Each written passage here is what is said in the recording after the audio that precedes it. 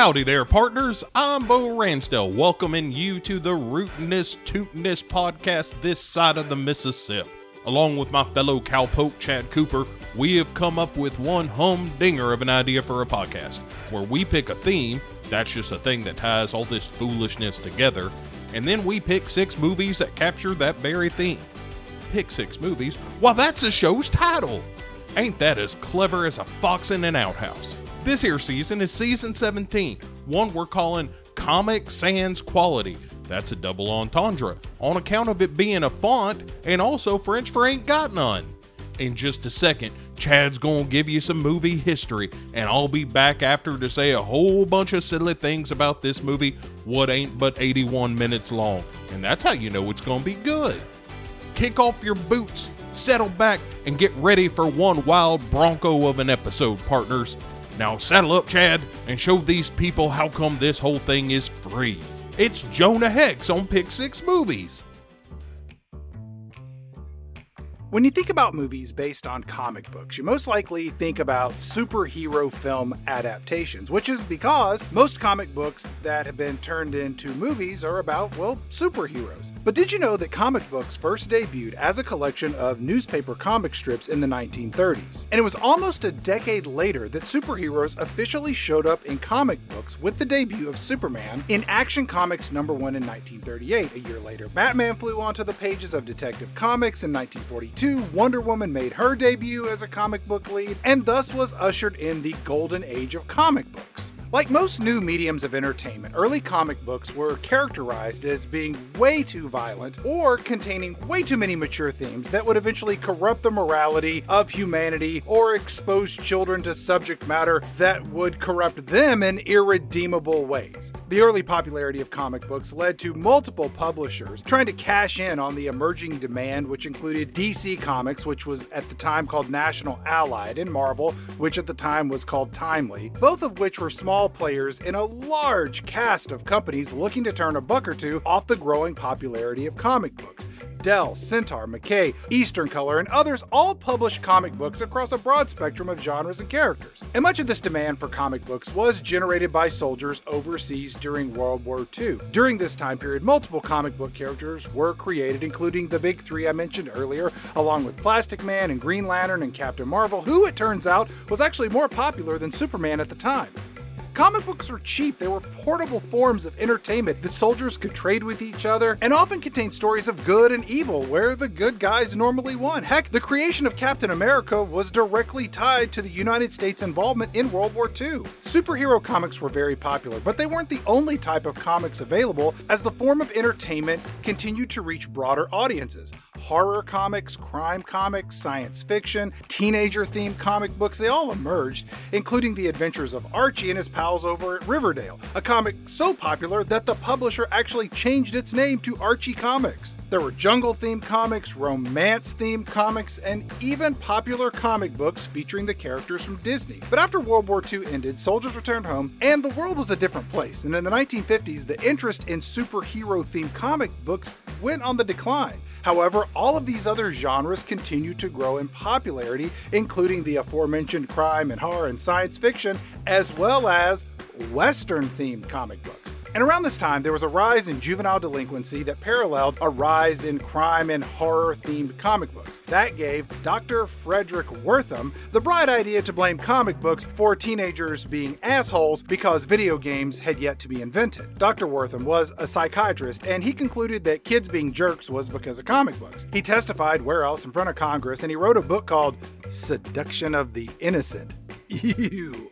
Which led to the comics industry creating a self-censoring board called the Comics Code Authority. Self-censorship. That sounds like a great idea. Under these new rules, no horror or dark fantasy comics could be published, or they were scrubbed of all the good stuff so nobody wanted to read them anymore. Most small publishers of these types of comics, well, they closed their doors, with one exception being EC Comics, which transformed into a new title, Mad Magazine. You can hear more about that story in the show open for Tales from the Crypt, Bordello of Blood, Season 12, Episode 5 of This, a Podcast. During this time of declining popularity of superhero comics and overly sanitized storylines and characters in the horror and crime genre, other comic books started to thrive, including Western-themed comic books. These Western-themed comic books were published from the early days of comic book publishing. These included characters such as the Apache Kid, and Colt Kid, and the Outlaw Kid, and the Rawhide Kid, the Ringo Kid, the Two Gun Kid, the Western Kid, the Arizona Kid, the Texas Kid, the Chinatown Kid, the Wyoming Kid, the Cheyenne Kid, and the Cisco Kid. Really?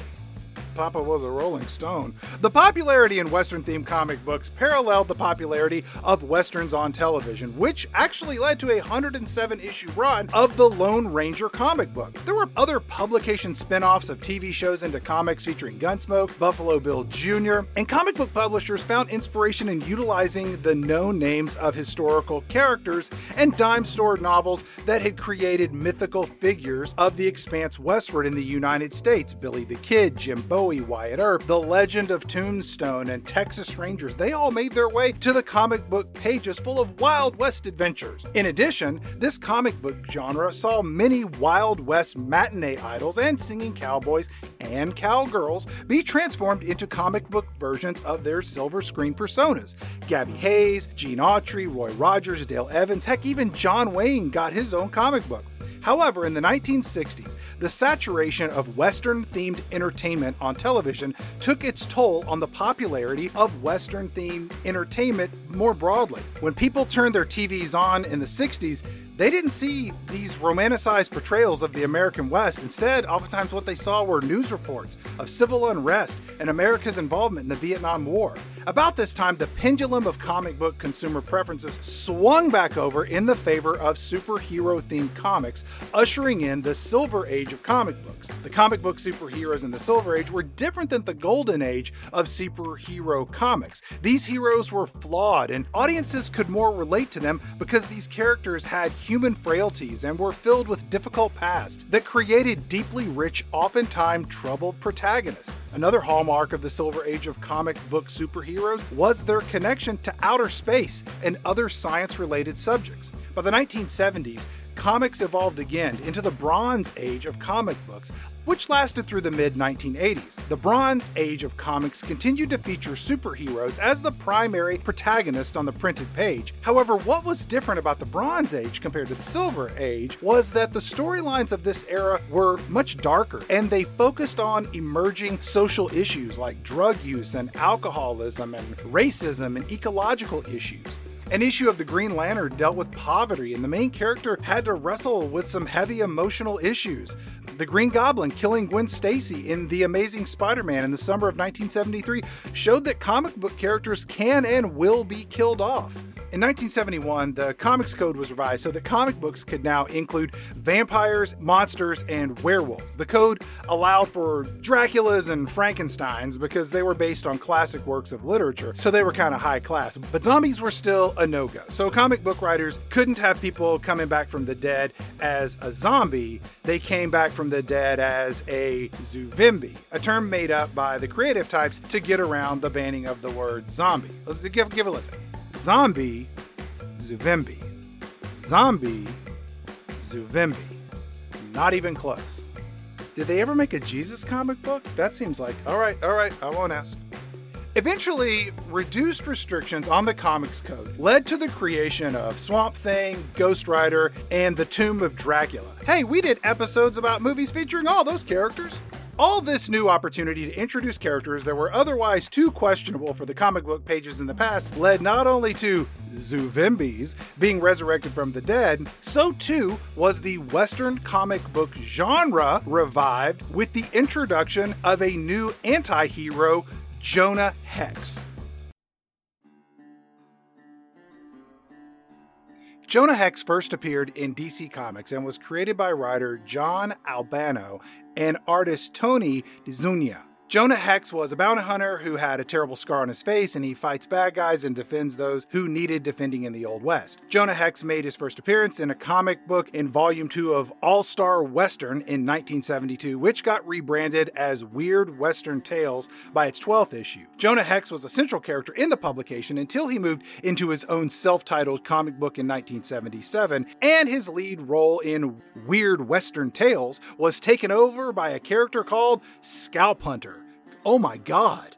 The Jonah Hex series lasted for 92 issues, but now with Michael Fleischner as the main writer and Tony DeZuniga as the lead artist. DeZuniga's artwork was inspired by a chart of the human anatomy that he saw at a doctor's office during a visit, where he conceived creating Jonah Hex with parts of his skeleton and muscles exposed. Michael Fleischner, taking over the writing duties on Jonah Hex, almost felt preordained. He was raised in New York and spent most Saturdays in the movie theater watching what else? Double features of Western movies. Fleischner started writing for DC Comics in 1972, which included issues of Secrets of Sinister House and House of Mystery and House of Secrets and Forbidden Tales of Dark Mansion.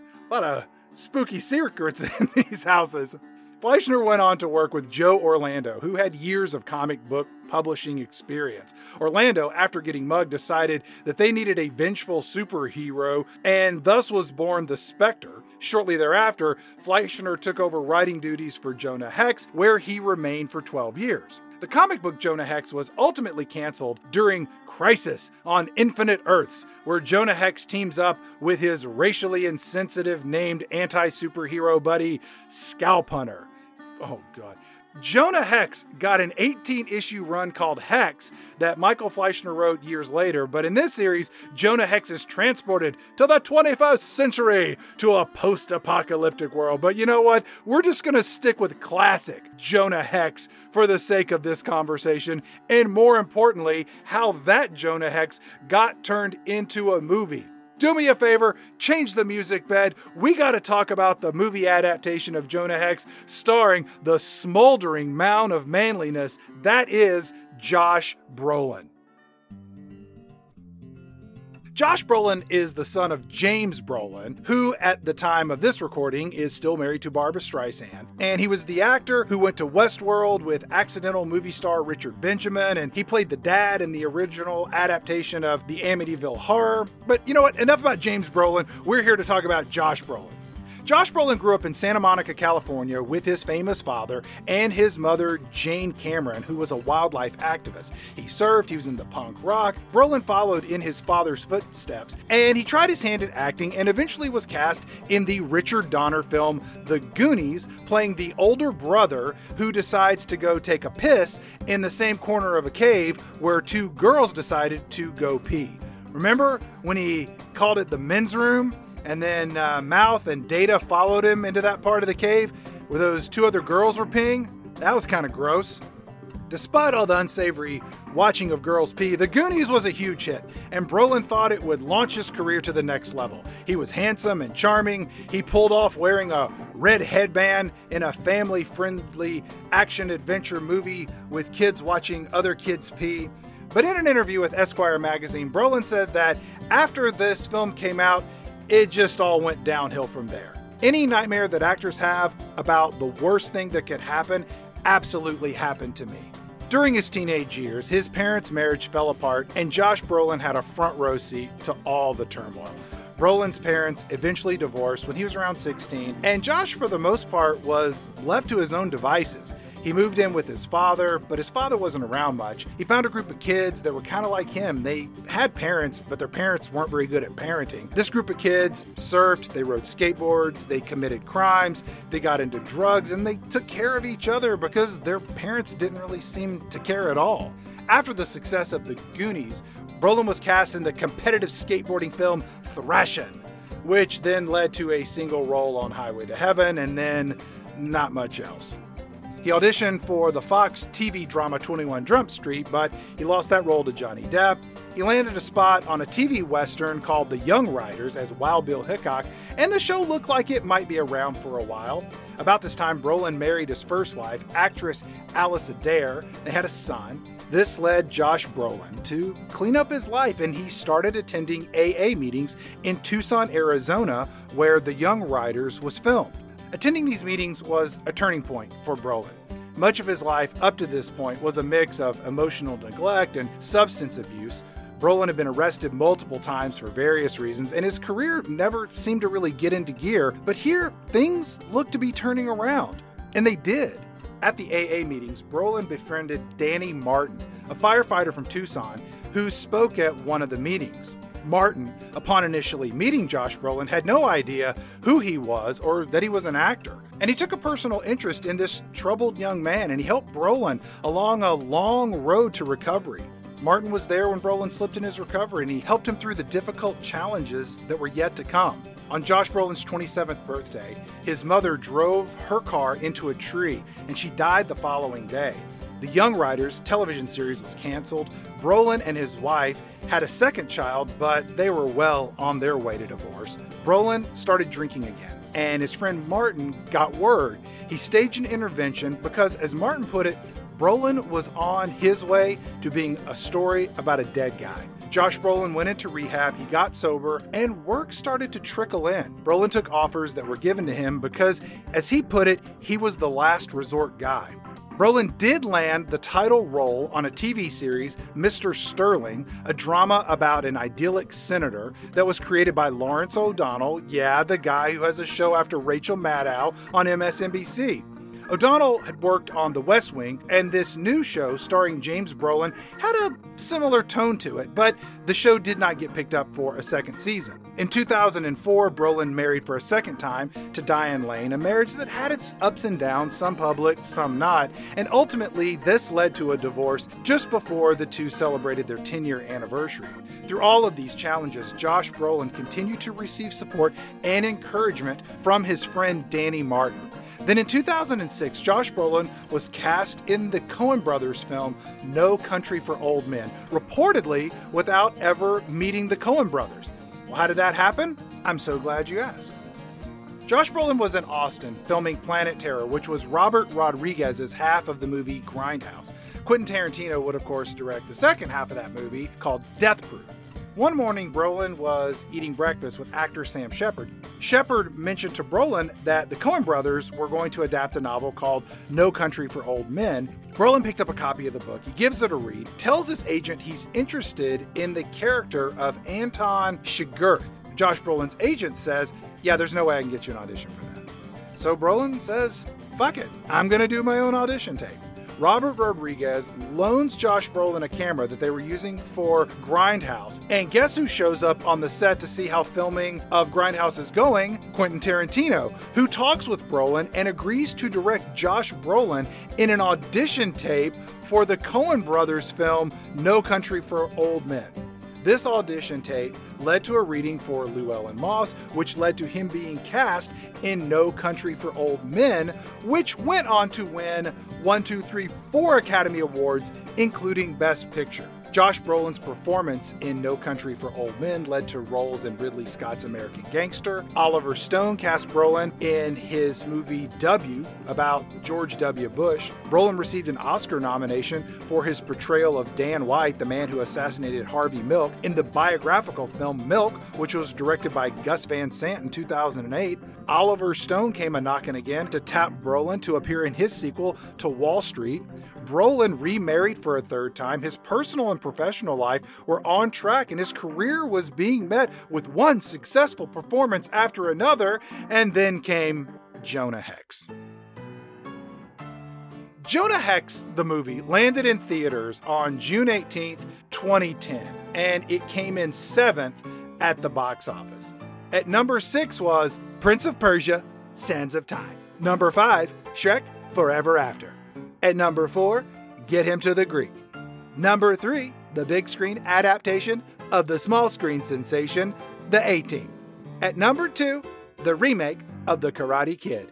And the number 1 movie at the box office, debuting the same week Jonah Hex hit the big screen, Disney's Pixar's Toy Story 3, starring Tom Hanks, Tim Allen, and featuring the hit song Sad Toys Holding Hands, Burning in an Incinerator by Sarah McLachlan. That's right. The feature film adaptation of Jonah Hex came in 7th at the box office on its opening weekend. The movie reportedly cost about $50 million to make. That didn't include marketing costs, which reportedly bumped up the cost of this film to around $80 million. It pulled in $11 million worldwide, with $10.5 million of that haul coming from domestic audiences here in the good old US of A. So what went wrong with this movie? Well, let's break it down, shall we?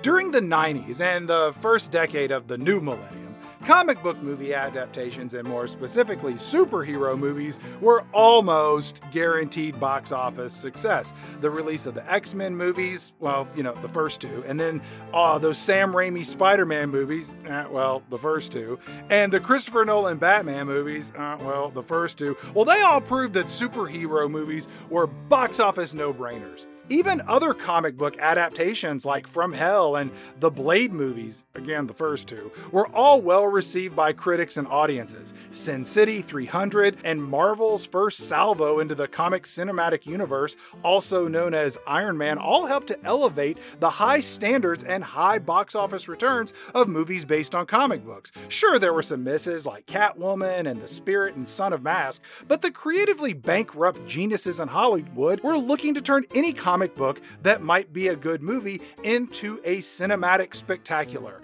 Enter Jonah Hex. Mark Neveldine and Brian Taylor banged out the script for the Warner Brothers / Legendary Films co-production, and they were originally set to direct the movie. How do you know those names? Well, they made a movie called Crank and another little gem known as Ghost Rider Spirit of Vengeance. Yeah, that's where the tale of this movie starts, and it goes downhill from there. Josh Brolin was cast to play the titular Jonah Hex, and that created some friction between the aforementioned writer-director duo, so they got the boot. And you'll never guess who they got to replace those two. That's right, Jimmy Hayward, the co-director of the animated movie Horton Hears a Who. That makes complete sense.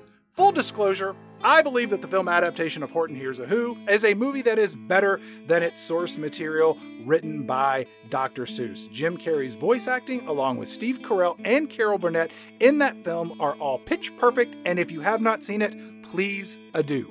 Hayward delivered his cut of Jonah Hex to Warner Brothers executives, who saw the film and said, "What the fuck is this? You're fired. Get me the guy who made I Am Legend, starring Will Smith, to fix this movie." Enter Francis Lawrence, director of I Am Legend, starring Will Smith, to fix the movie. Extensive reshoots took place, prompting the movie star Josh Brolin to publicly state how much he hated making this movie because they reportedly had to reshoot 66 pages of the movie in 12 days. Despite casting John Malkovich as the movie's bad guy and Michael Fassbender as his number 2 and Megan Fox as the film's female lead, the movie was a real disappointment to just about everyone when it opened on screens in the United States. The movie wasn't true to the gritty, dark nature of the source material, which one could see even before the movie opened because it had a PG-13 rating. Peter Travers, over with Rolling Stone, said of the film, quote, "It must have been hard labor for Josh Brolin to get in the makeup chair for hours to capture the disfigured look of DC Comics anti-hero Jonah Hex. Due respect to the talented Brolin, it's much harder to sit in a theater and watch this crapfest." The disastrous reception of Jonah Hex across the board didn't end Josh Brolin's career in movies, especially in movies based on comic books, as he went on to appear in the time-traveling infused Men in Black 3 as the younger version of Tommy Lee Jones's character in that franchise. Brolin appeared in the Marvel Cinematic Universe as Thanos in the original Guardians of the Galaxy, and he would reprise that role in Avengers Age of Ultron and Avengers Infinity War and Avengers Endgame, and Brolin even went on to nab another MCU role as Cable in Deadpool 2. Brolin also appeared in a 2017 biographical film titled Only the Brave, about a team of firefighters in Arizona who lost 19 of 20 members fighting the Yarnell Fire in the summer of 2013. Brolin starred in the film alongside Miles Teller, Jeff Bridges, and Jennifer Connelly, and the movie was well received by critics and audiences. Brolin played Eric Marsh, the lead firefighter, who died in the blaze, giving his life to save the lives of others. Danny Martin, Josh Brolin's longtime friend and a veteran firefighter, pointed out to Josh Brolin that the man that he was portraying in the film, Eric Marsh, gave a younger man, a recovering addict, a chance to turn his life around and become a firefighter, and that Marsh did everything he could to help another person struggling with his life's challenges to turn things around and find a way out and find a way forward. Danny Martin said that Josh Brolin playing Eric Marsh was God at work, and it was fate that Josh Brolin would portray the fallen firefighter, leveraging his own personal challenges, struggles with addiction and recovery, and his years-long friendship with Martin. Josh Brolin's career over the last decade is better than it's ever been. He worked with Paul Thomas Anderson in Inherent Vice. The Coen brothers tapped him a few more times for roles in True Grit and Hail Caesar. Spike Lee cast him in Old Boy. Sean Penn directed him in Flag Day. And he's got a part in the Dune remake. Brolin is a versatile actor whose good looks and stoic charm has produced a long list of unforgettable cinematic performances.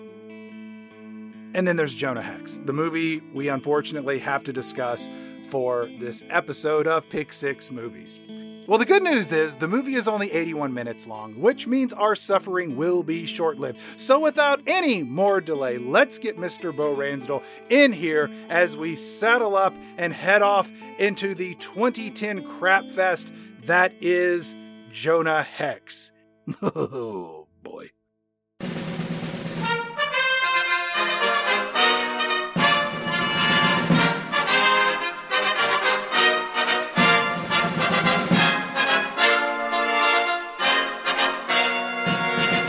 And welcome to Pick 6 Movies. I am Chad Cooper, and I am joined, as always, by my cursed but never worst best friend, Mr. Bo Ransdell. Bo, how are you doing today? Oh, I'm looking forward to a rootin' tootin' good time, Chad. Bo, I gotta start off with an immediate correction, okay? Yeah. The runtime of this movie, I said earlier, it is officially 81 minutes. But if you trim off the opening credits and you snip off the end credits, Bo, it is an easy 71 minutes. Yeah, it's crazy that this is an actual movie. This feels like one of those Pixar releases where they have to tack a short on the front of it, where like a Jonah Hex Looney Tunes or something. I considered a lot of movies for this particular slot, but none of them were anywhere close to the quality standards that are this movie and that are shorter than 71 minutes long. After that Justice League marathon, I could not bring myself to take on a Ninja Turtles or a Time Cop or a Barbed Wire. I was like, I got Jonah Hex over here flaunting a 71-minute runtime. It really is enticing. And then you watch the movie, you're like, oh, I see why this is so short. There is absolutely nothing in this movie. One other thing that I couldn't find a way to shoehorn into the introduction was my favorite Josh Brolin story. So I thought I'd just go ahead and bring it up here. Oh, please. You know how people do stupid stuff and then they go on the internet and they tell other people about the stupid stuff they did, and then those other people do that same stupid stuff? I'm aware. Yes, I'm aware of this. A few years ago, people started sunning their assholes, and Josh Brolin posted on Instagram that he gave this a try to disastrous results, and Brolin posted a picture on his adventure of tanning his taint, and the post read, "Tried this perineum sunning that I've been hearing about. My suggestion is do not do it, as long as I did. My pucker hole is crazy burned, and I was going to spend the day shopping with my family, and instead I'm icing and using aloe and burn creams because of the severity of the pain." And then he continued, "I don't know who the fuck thought of this stupid shit, but fuck you nonetheless.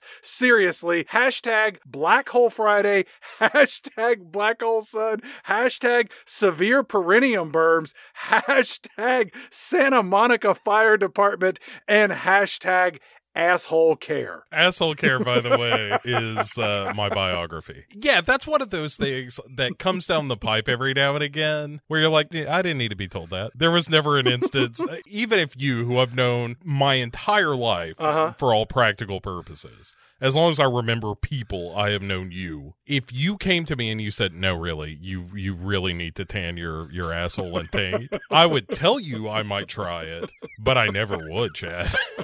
It's like when somebody comes to you and is like, you know what's great? opium. Have you ever tried opium? I'm like, no, of course not. Not outside of, surgical procedures and whatnot. And even then, it was accidental. I'll put that in the category where I put Game of Thrones. You should really try it, Chad. Oh, okay, yeah, I'll do that. I'm never going to do that. Yeah, I think I've told you to try. Well, it's one of those the last season's kind of shit. But, the first 3 or 4 are real good. Let's talk about Jonah Hex, Bo. Our movie starts off, and we are in the swamps of Louisiana. Blink, blink, blink, blink, blink, blink, blink, blink, blink. Why are there so many movies based on comics filled with so much CGI? I think it's because people don't read books anymore. We're dumber than we used to be. Looks like we found it. Education, rejection, anti-vaxxers, conspiracy theorists, and me. All of us under Q's spell. It's sad and it's totally tragic. Well done. Most of the songs I sing on this podcast are influenced by Paul Williams or Randy Newman. Honestly, name 2 better songwriters? I can't. You throw in a little Elvis Costello and Tom Waits, and you've got the holy quadrumvirate? Sure. If you're interested, grab the 2 Johns from They Might Be Giants, and we're done for the day. At least one. I'm less of a Flansburgh guy. And speaking of the old-timey music, Chad, right off the bat, when you see that Warner Brothers logo to let you know you're really in trouble watching this movie, they do a little bit of a plinkety piano sound with the Warner Brothers music. Ding, ding, ding, ding, ding, ding, ding, ding, ding, ding. As you said, there's 4 minutes opening logos as well with all the legendary and stuff. And I'm like, this is fine by me. All this means is I don't need to be taking notes right now. I was happy. Well, you hear Jonah Hex in voiceover say, "Moore and me took to each other real well. It felt like it had meaning. Do what you thought was right, even when it wasn't." I'm like, wait, our lead character likes war because it enables him to justify his terrible actions that are immoral or illegal? That doesn't sound like an anti-hero, Bo. That just sounds like a common criminal. I got a bloodlust.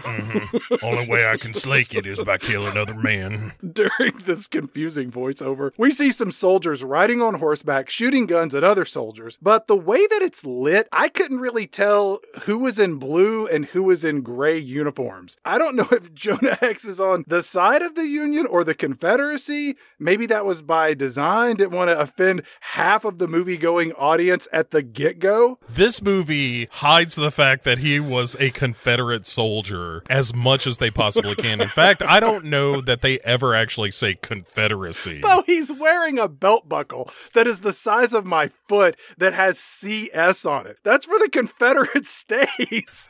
Right, but they go out of their way to tell you, he wasn't really into what the Confederacy stood for. Look, man. All right. And you're like, well, then why was he taking up arms against the Union? Pick a side. All right. Yeah, this is a story about a guy who becomes disillusioned with murdering people against slavery. What? Yeah, the people who want to end slavery, he's shooting them. That's how the movie starts. And he's like, I started to wonder if I was doing the right thing. Shooting all these people, what was trying to keep the slaves in order. Is that the right thing? I don't know. Hypocrites on both sides. Everybody's the same in war. War never changes. No, they're not. One side was completely wanting to maintain the status quo of slavery. The other side did not. That's the problem with this movie, Chad. There's fine people on both sides. I'm going to shoot them all. I learned about the Confederacy on YouTube. They made some good points. Turns out the war was all about economics. It's like, no, of course it's not. There's states' rights. It's all Right. It was about the states' rights to have slaves. Yeah. That's what you say. I'm going to have to disagree with that. I heard some interesting points from Marjorie Taylor Greene. That Ron DeSantis makes a lot of good statements. Jonah Hex goes on to say, there's what's right and there's what's right, but a man's got to decide if what he thinks is right, right? Choice costs me more than I bargained for. Mm-hmm. And we see a crow sitting on a wooden coffin out in this dirt clay clearing field surrounded by the woods. We're going to come back here a lot. Yeah, it's this red dust or something that's all over the place. It's the only time in the movie that it gets kind of surreal. This implies that our narrator, Jonah Hex, the main character, was killed because of this coffin out in the clay dirt, right? Turns out all that red clay was anthrax. Mm-hmm. I died coughing up my own blood. In rewatching this movie and taking notes on it, I got really confused, which happens to me a lot. So I went to where else? Wikipedia to see what the summary of this movie said there. And the opening paragraph says, during the American Civil War, Jonah Hex serves as a Confederate cavalryman until his commanding officer, John Malkovich, orders him to burn down a hospital. Hex refuses and is forced to kill his best friend, John Malkovich's son, Jeb. And I was thinking, did I watch the wrong movie? Because none of this happened at the beginning of this film. Yeah, you don't find out about Jeb till later. Like, there's a real random thing that Malkovich says where he says, do you want to know what it's like to lose everything you love, like I did? And you're like, what?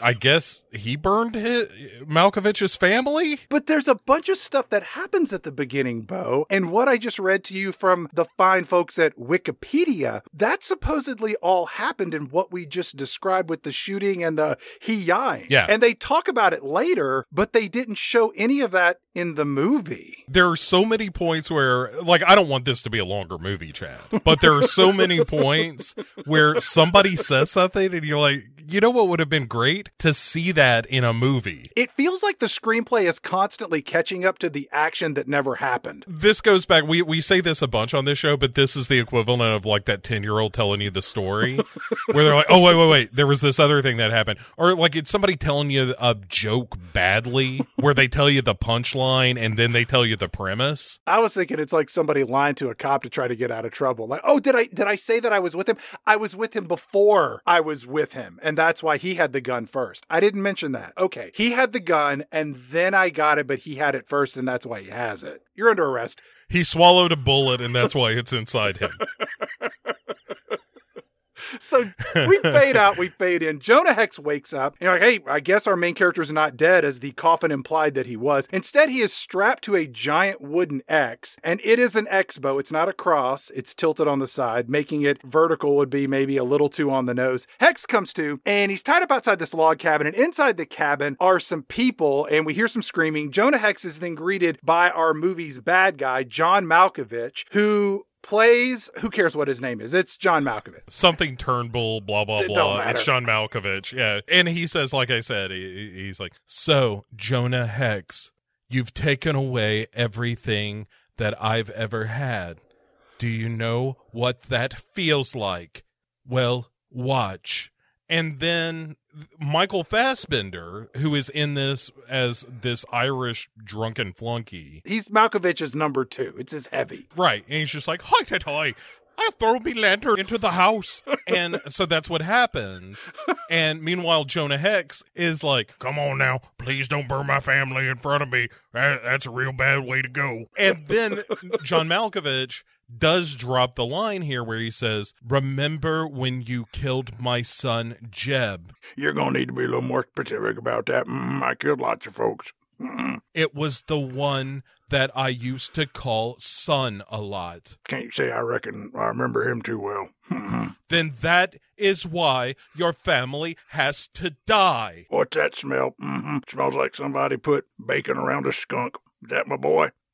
And after setting fire to the family and making Jonah Hex watch them burn alive, Malkovich gets this brand out of a fire and says, every time you look at your face, this mark will remind you of the man who took everything away. Is that gonna be me? Or it's you? Yes, it's you.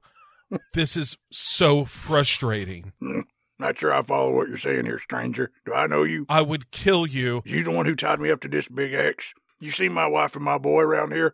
What's that smell? Smells like somebody set a possum on fire. They're the ones burning in the fire. Oh, hey, that cabin behind you over there is on fire. Somebody ought to put that out.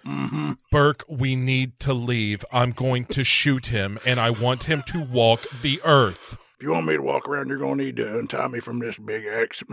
So they take off, and then a cartoon starts, Chad, and I got excited. Because I was like, oh, I love cartoons. I felt like we were watching Ghost Rider, Spirit of Vengeance again. Yeah, and we get a little more narration where he's just like, well, I was almost dead, but then these Crow Indians found me, and they seemed to save my life, but I was close to death, so now I can talk to dead people or something. They do not explain it very well at all. And he only talks to 2 dead people in the movie? Yeah, that's right. And no. Well, there are 3. Yeah, we'll get to it, but there are a total of 3. Does not matter at all. 3. Like, you could remove this wholesale. And in fact, it wasn't part of the comics or anything. This was all just made up for the movie. Really? Oh, yeah. That seems like that was a miss on my part in the introduction. I need to go talk to our researchers. Yeah, our interns have really fucked this up. But in the comics, he's just a cowboy guy. You know who wrote this one? It was Danny, who was hammered at the Justice League 100th whatever celebration. Yeah, he said he wrote it 2 days later, and then he got COVID and was quarantined, and I was like, you idiot. I love Danny, but his work is for shit. That makes one of us. I was like, Danny, have you been vaccinated? He was like, hell no. I don't even eat salads no more. That's an evergreen joke. That's a joke that'll never go out of style, Chad. The COVID salad joke. Can I let you know a secret? Danny told me he sucked his asshole. Yeah, that's the part he got hung up on and forgot to tell you that, hey, by the way, all the spooky ghost shit in Jonah Hex is a crazy make-em-up. He said, please don't tell Bo I did this. I was like, oh, I'm not going to tell him. I was totally going to tell you. Oh, I know. Look, here's a note to all future interns. Anytime one of us tells you anything, quite frankly, it's a total lie. It's just whatever is convenient to say in the moment. That's all it is. All right, where are we in this terrible movie? Oh, yeah, our cartoon. In the process of the cartoon, here's one of the first things that, like, oh, this ought to have been in the movie. Where he says, and then John Malkovich up and died. And so then I just ended up killing a bunch of people who had bounties on their heads to slick my vengeance. And, well, that's it. Here's my story. That's a direct line. Here's my story. It's like, oh, all right, I guess. Thanks, Jonah Hex, for nothing. We get the title credits, Jonah Hex, and I was like, wait a minute, that wooden casket we saw at the beginning, so was that John Malkovich's dead son? I don't think we ever find out who's actually in that box, which led me to believe it might be Gwyneth Paltrow's head and one of those candles that smells like her vagina to keep the rotten stink down from her head. John Malkovich has the upper hand. Everyone stay back. What's in the box?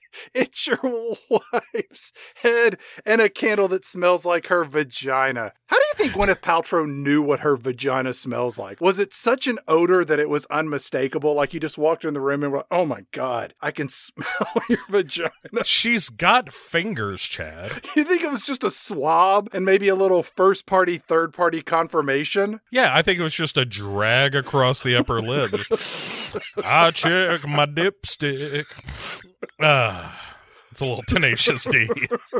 We cut to Jonah Hex. He's riding his horse and he's dragging these 3 dead bodies behind him. He's going to this micro-sized mill town that has maybe 3 buildings in it. I like how the editing doesn't let you see any of the blood and rot on the corpses that he's dragging along. This movie really pulls its punches beginning to end when it comes to the gore and the deaths. And Jonah Hex, he takes these 3 bodies to the leading law officials in this town. And here we see Jonah Hex's face post-melting from the branding on the right side of his cheek, and he's got this open hole that you can see into his mouth, and there's this scarred webbing of flesh, and you can kind of see his teeth. I don't know why, but when I saw this, I really wanted to see Jonah Hex eat coleslaw just to see how much would fall out of those cheek holes. Soup is not my favorite food.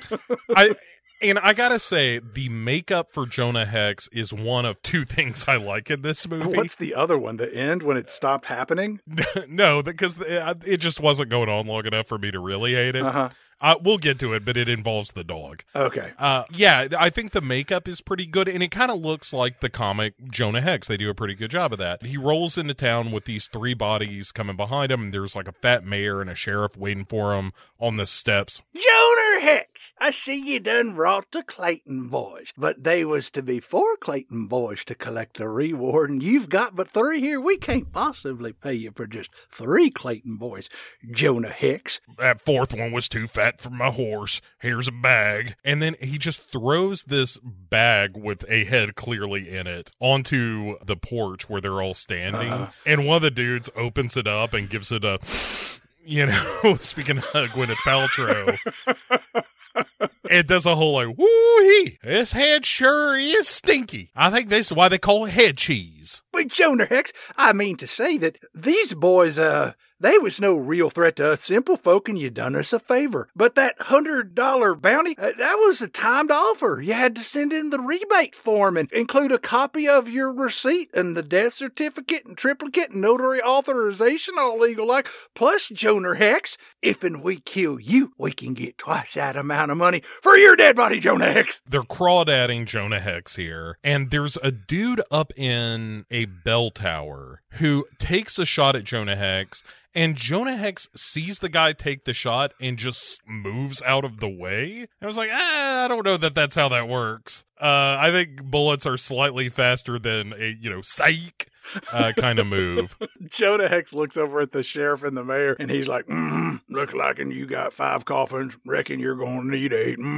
and then a gunfight ensues, and Jonah Hex, he pops out these 2 retractable Gatling guns that are mounted to either side of his horse and just starts spraying bullets all over the place. And the music in this movie was done by the Atlanta-based heavy metal group Mastodon. And it's all of these heavy electric guitar riffs to make it sound all metal and badass. It's like when Anthrax did the score for John Carpenter's Ghosts of Mars. Not that anything could have saved Ghosts of Mars, let's be honest about that. But the Anthrax score did not help. No. The gunfight ends and Jonah Hex has left everybody dead for the most part. He walks over to the sheriff and he takes enough money to cover the bounty due to him, but he doesn't take all the money in the sheriff's pocket, which shows that he has some sort of personal code of ethics, or he doesn't understand how money works or how to count it. I do everything for $100 because that's what I can count to. Jonah Hex then removes the sheriff's badge from the dead sheriff because he won't be needing that anymore, Bo. And Jonah Hex rides over and gives the sheriff's badge to the town simpleton who looks like Chumley from Pawn Stars dressed up as Pigpen from the Peanuts comic strip. Chad, if I may, another moment of Pig 6 Note Theater. The line I have is, and then he gives the sheriff's badge to the local simpleton. The fact that we both landed on the word simpleton tells you that this is a good movie because they communicated, Chad, that idea successfully.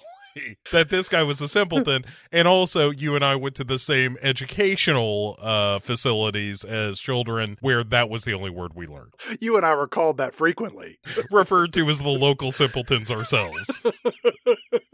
Oh, and then one guy, I think it's the mayor, starts to sit up, and he's like, I don't think so. I killed you for a reason. And then just shoots him again. And then, Chad, for no good reason, the villain of our movie, a.k.a. Jonah Hex, shoots a lamp and rides out of town, at which point the whole town, simpleton included, explodes in flames. Why would he do that? It's a total dick move. And also, why not steal all the money from the sheriff if your plan is to just blow up the whole town? That's financially irresponsible, Bo. It's very confusing as a viewer as to how I am supposed to feel about this guy who just murdered guys who were trying to double cross him. That's totally fine. I get it. It's a Western. This kind of thing happens all the time in Westerns. But there's a barber there yeah, who's not a bad guy. There's a simpleton. There's probably a prostitute. There's got to be some sort of clergy. There was a church, I think. Something with a bell. From the moment that he starts cranking this Gatling gun, you see like the telegraph operator diving for cover. over. Yeah. Because, as you said, he is just indiscriminately spraying bullets, and as we turn out both here and later in the film, open flame. Yes. Cut to, Chad, a bounty poster, a rightfully drawn up bounty poster for Jonah Hex, who is a criminal roaming the plains, and it kind of flips and flops around on the front of this train. The train is filled with Union officers as well as some civilians in a passenger car, and also, Chad, a bunch of big-ass cannons. Are you sure they're Union soldiers? Because their jackets are navy blue, but their pants were gray, which, again, I'm easily confused. Right, I think that's the Union soldiers, like, post-Civil War, maybe. Or maybe they just screwed it up. Who knows? Like, I don't count on this movie for historical accuracy.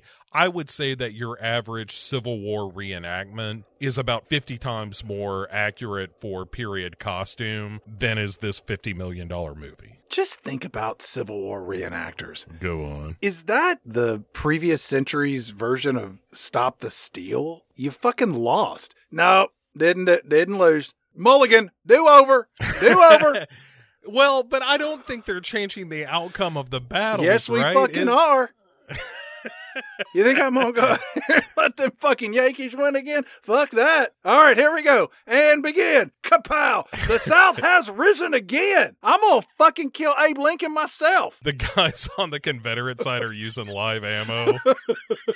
I suppose, I don't know. It's tough to tell because on the one hand, I'm like, it's sort of like LARPing, only with guns instead of foam swords to it to some degree. Unless you're LARPing and you're like, the Guild of Trippendor is going to do battle with the Kingdom of Hasserfoff that believes in slavery, then okay, we can draw a comparison. Listen, Jeff, I don't mean to step out of character here, but you're really going hard on the slavery. We're just here to have a good time. Like, Ben's got his robe and his little pouch of spells. And my kingdom believes in two things: slavery and women being subjugated to the needs of a man. Now get out here with your plastic swords and beat each other about.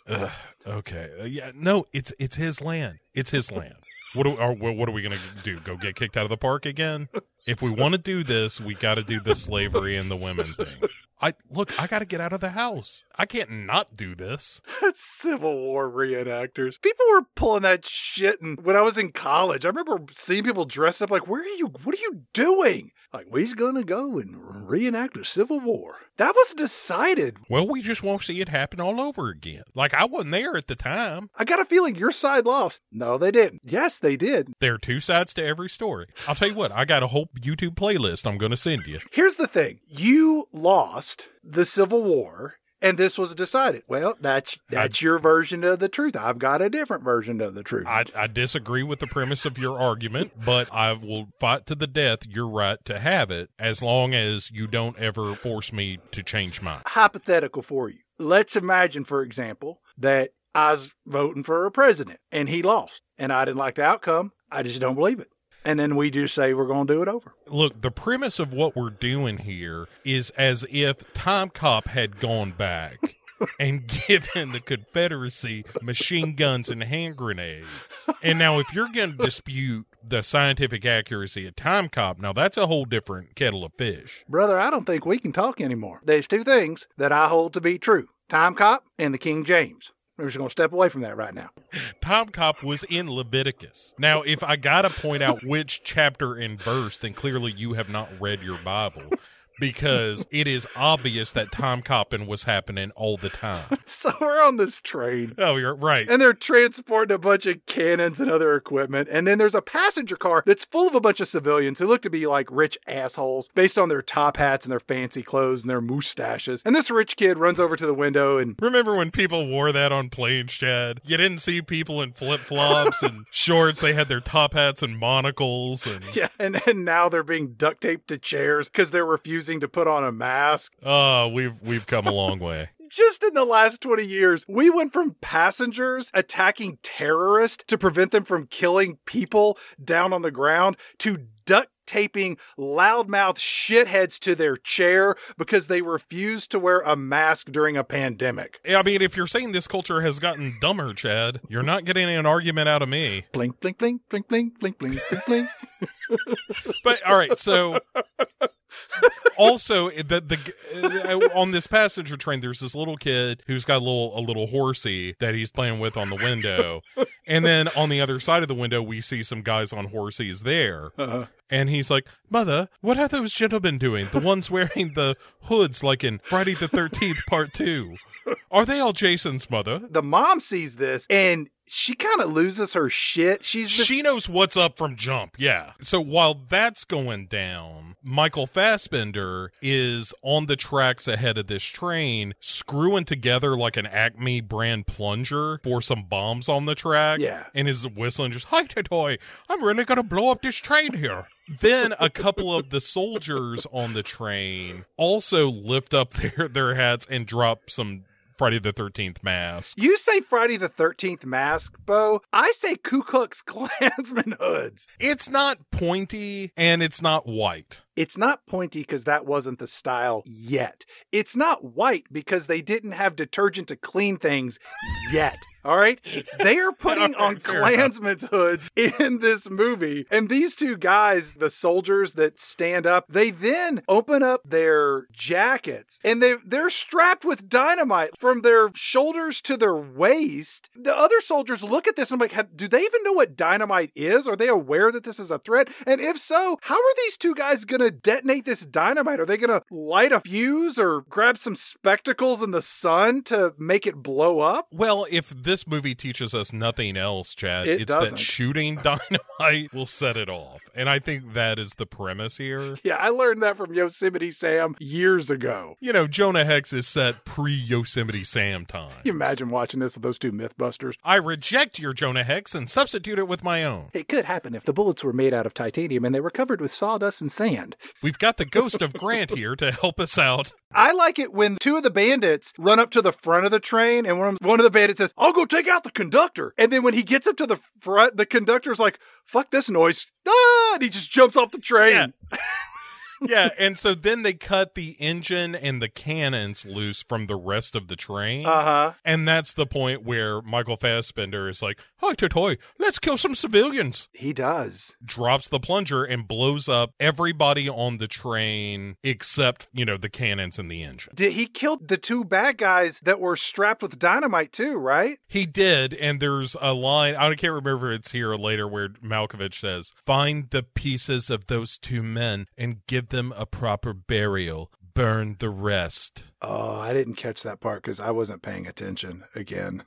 I mean, how could you? Not for all 71 minutes, Shad. We get to the White House where the real President Grant is there, played by Aidan Quinn. Whatever happened to him? He used to be in everything, remember? I think he's probably on some television show where he's a judge or a father who's a judge. That sounds about right. Back to our movie, President Grant. He's talking with Lieutenant Will Arnett, as played by Will Arnett, and President Grant says, "Are you sure this was Confederate bad guy John Malkovich?" And Will Arnett says, "Sure, I'm sure. Why would I be sure, Michael? President Grant, you want to see an illusion? I don't do tricks. Tricks are for whores, President Grant."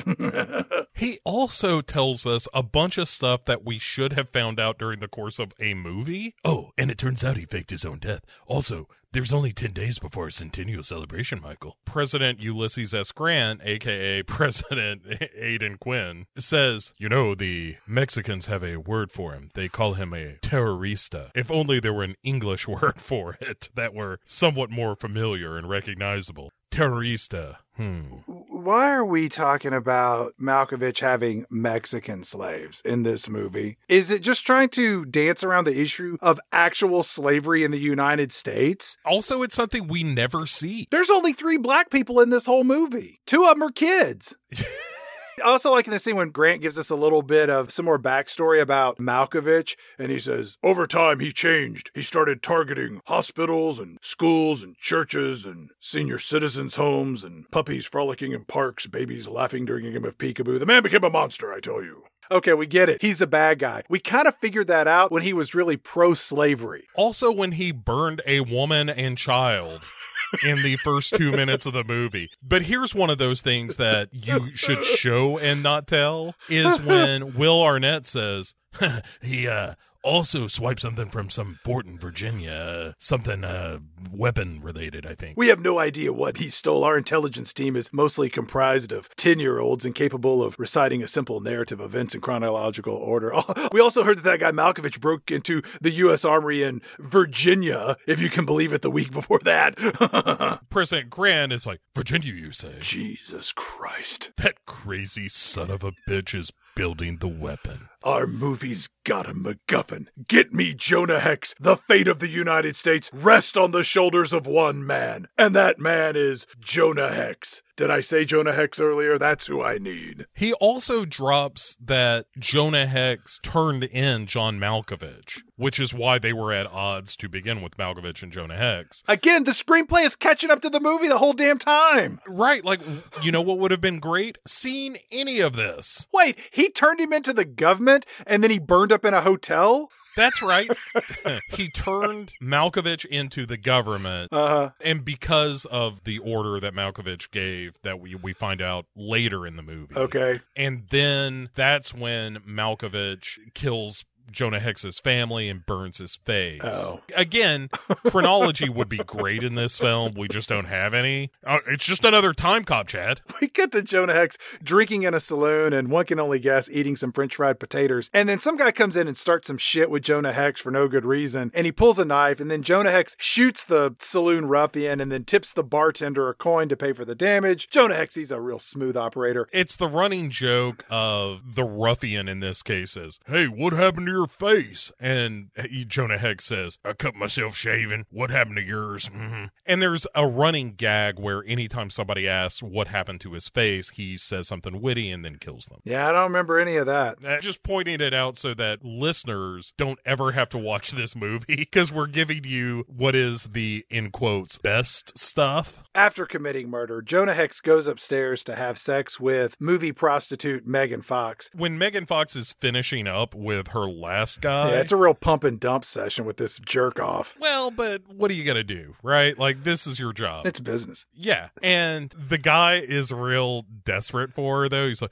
I'll leave my wife. She sucks. I've got that little grocery store. I'll burn that to the ground, collect the insurance money, whatever we got to do. I think I may even have a kid or two, but fuck them too. How about we just, you and me, get out of here and we have all the sex in the world? Listen up here, doll. I don't play house. Our transaction is done. Why don't you beat it, loser? You want another ride on the Megan go-round? You can pay again like everybody else. And then when he starts to get a little handsy with her, she pulls out this little one-shot Derringer that she's got, and he takes off. But as soon as Jonah Hex shows up, she totally changes her tune where she's like, I do declare, Jonah Hex, you're just about the best man I ever did see. Yeah, they lay on the bed, and you see the two of them sort of canoodling, and he's shirtless, and the camera pans up from his knees to his torso, and as it pans, I don't know if it was just the fabric and how it folded on his crotch, but it looked like he had this giant dick in this shot. Did you notice that, or is that just me? I didn't notice that because of the Moonlighting-esque Sybil Shepherd shots that they have of Megan Fox through this movie, where anytime she is in frame, like the main character in the frame, they just wipe Vaseline over the lens. I thought that was just her skin. She looks real moist in this movie. She does, but I think there's a little bit of soft focus that they're doing here. But yeah, sure enough, they talk about some bullets and some bullshit, and then they fuck a whole bunch more, and great. They're both beautiful people. They should be fucking. Did he have to pay for sex with her or get a discounted rate, or was it a freebie? Yeah, this is totally on the house. This is the whore with a heart of gold kind of story where she just wants Jonah Hex to take her away from all this. People are looking for you, Jonah Hex. I gotta be moving on. We can go somewhere, Jonah Hex.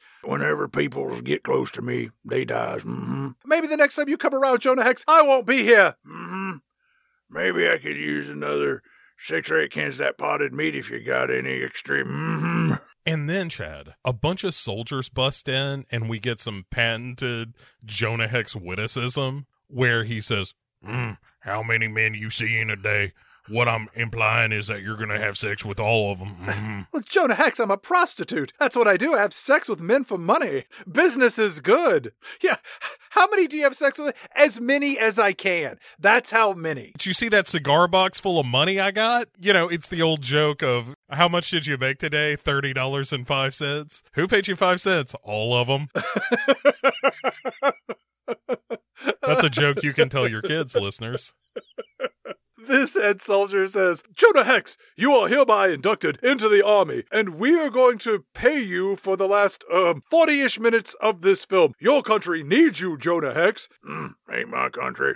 Get lost or get dead. Mm-hmm. Get lost or good dead is a good line for a good Western. Unfortunately, this is not one of those, so it falls a little flat. Also, the head soldier here, this doesn't matter at all except to me, is John Gallagher Jr., who is an actor I like, who was on The Newsroom and played the villain in the movie Hush, and he's a good actor, but this is an early role for him. Just kind of fun to see a young John Gallagher Jr. show up. He says, look here, Jonah Hex, John Malkovich. Don't you say that name to me ever. I got 3 names I don't ever want to hear out loud. Voldemort, Beetlejuice, and John Malkovich. Mm-hmm. I got caught in a real sticky situation where somebody said the Beetlejuice name a bunch of times, then somebody else said Candyman. They showed up and had quite a fight. Here's a little bit of a ruckus. Mm-hmm. The head soldier says, the last name, not Candyman, the one before that, he's still alive. And then we cut to a military camp out in the woods filled with tents, and Jonah Hex arrives on horseback, and he goes over to Lieutenant Will Arnett, who says, oh, well, if it isn't Jonah Hex, the president seems to think you're special. Magic, even. Da-da-da-da. Da-da-da-da-da. Jonah Hex asks him, well, I heard you knew where that name I don't like to say is. You better tell me where he is. Jonah Hex, look, we've got telephone poles full of wires, all right? In the future, we're not even going to need people like you. Am I right, guys? Am I right? And then there's this guy hanging up wires, and he gets electrocuted and falls to the ground. Mm-hmm. In an attempt, I think, to be funny, which this movie is not funny at all. It has so few rare attempts at humor that when they occur, it's very out of place and it doesn't land. Well, this guy lands on the ground, but it's not funny. Yeah, and Jonah Hex says, I need to find out where you-know-who is going. I heard you had a soldier captured. Mm-hmm. Oh, we got some intelligence from some very mature, well-spoken 10-year-olds that John Malkovich and his men were heading to Springfield, Georgia, northeast of here. And we captured one of his thugs when we blew up the train. It was amazing. And then our field doctor did everything he could to save the guy's life, but he died before the doctor could even see him. That's a kids in the hall joke. I guess I'm going to go have a word with him. Are you kidding me? I wrote that joke. That's not the kids in the hall. So Jonah Hex goes to this dude, a corpse that they are still keeping locked up, just in case he zombifies and comes back to life. When Jonah Hex touches the guy comes back to life. Uh-huh. And he's like, I need to know where John Malkovich is headed. Jesus Christ, sweet relief. I had demons jamming me in the ass with pitchforks and fire, licking my balls. I'm so glad to be back on Earth. Are my wife and children here? I don't know anything about that, but if we need a little exposition, I should probably say that anyone you ever knew in your life, you can see their comings and goings. So how about you tell me where they are? Mm-hmm. You're looking for who? John Malkovich. Look, I don't know where he is. I was recruited by somebody named Slocum. Is my daughter here? Or maybe our dog Buttons? It's so great to be back on Earth. Wow, you're starting to burn up a little bit. Tell you what, I'm going to dump some dirt on your head. That ought to fix it. Is that going to make me live forever? Nope, for about 2 more minutes. Oh, shit. Dirt likes dead, dead likes dirt. Simple as that. Then the guy hears off in the distance, Buttons? Buttons, is that you? I can hear dogs barking. It's so great to be back here on Earth, not with the fires of hell burning and singeing my taint. You know, that happened to Josh Brolin, and it was a real, never mind. Yep, them's hellhounds, all right. I'm going to let you go, but I'm going to give you one last piece of advice. I wouldn't pet them dogs. Mm-hmm. And so he lets him go, and the guy just, dies again. Yeah, and Jonah Hex turns around and he says, they're headed southeast from here. And I was like, wait a minute. They can't be headed southeast because earlier, Lieutenant Will Arnett said that Springfield, Georgia was northeast. And I don't think it's geographically possible to be somewhere where Georgia is northeast and somewhere in South Carolina is southeast. Even if you flip the map over and turn it upside down, it still doesn't work out. You have to be looking at a globe. Mm-hmm. It's the Mercator map. So we cut to Charleston. Is that where we are? Yeah, where Wes Bentley, a.k.a. the guy who was in love with plastic bags from American Beauty. Oh, yeah. And also was the villain in the original Ghost Rider. If you say so. Yeah, is talking to John Malkovich, and he's like, well, I do declare, John Malkovich, why, I can't just be going and giving you every piece of information I got. I need you to steal the missing parts of a machine so you'll make lots of money. I know you are double dealing. I don't care. But if you try to cross me, I will kill you. And he has his cane to this guy's throat. It's a pimp cane with a big silver skull on top. It's not a knife or anything. I mean, I guess it would still hurt if you did it hard enough, but it doesn't seem that threatening. Can we talk a little bit about what Malkovich looks like in this movie? Because Yeah, please. I thought he was almost like an aged riffraff from Rocky Horror, or maybe if Kyle Gass and the Cowardly Lion had a baby. Yeah, it's Old West David Crosby. About 60 pounds lighter and 3 inches taller. Uh-huh. If you can't be with the one you love, love the one you're with. After he's choking this dandy fop of a man, there's a bunch of nonsense about how America's going to go up in flames and how this country will not see its next century. The kind of stuff you find over on 8chan and all those QAnon boards. Yeah. And there's a scene that don't matter where Michael Fassbender and some other dudes get these kind of glowing orange balls from a vault. Well, those are the triggers that he's trying to get from our American Beauty dandy in the Carolinas. So I guess he gave up the scoops so that they now have the triggers to work on the machine. Right. I'll be damned if this movie ever has the decency to explain that to anyone. Everything from the moment we meet Wes Bentley to them saying like, hey, Toy, we got these triggers now, we do, is like 90 seconds. And you're like, what is happening? Okay, I guess. They find this one dude in the hallway of this vault or bank or whatever where these things are being held. I don't know. Who's alive. And Michael Fassbender is like, how about you get that one right there? Let's take him to John Malkovich, see what he makes of him. And so they drag this guy out to John Malkovich, who just says, oh, he's alive, and then just shoots him. Yeah. And it's like, what was the point of any of that? We don't see him getting shot either. It's all off camera.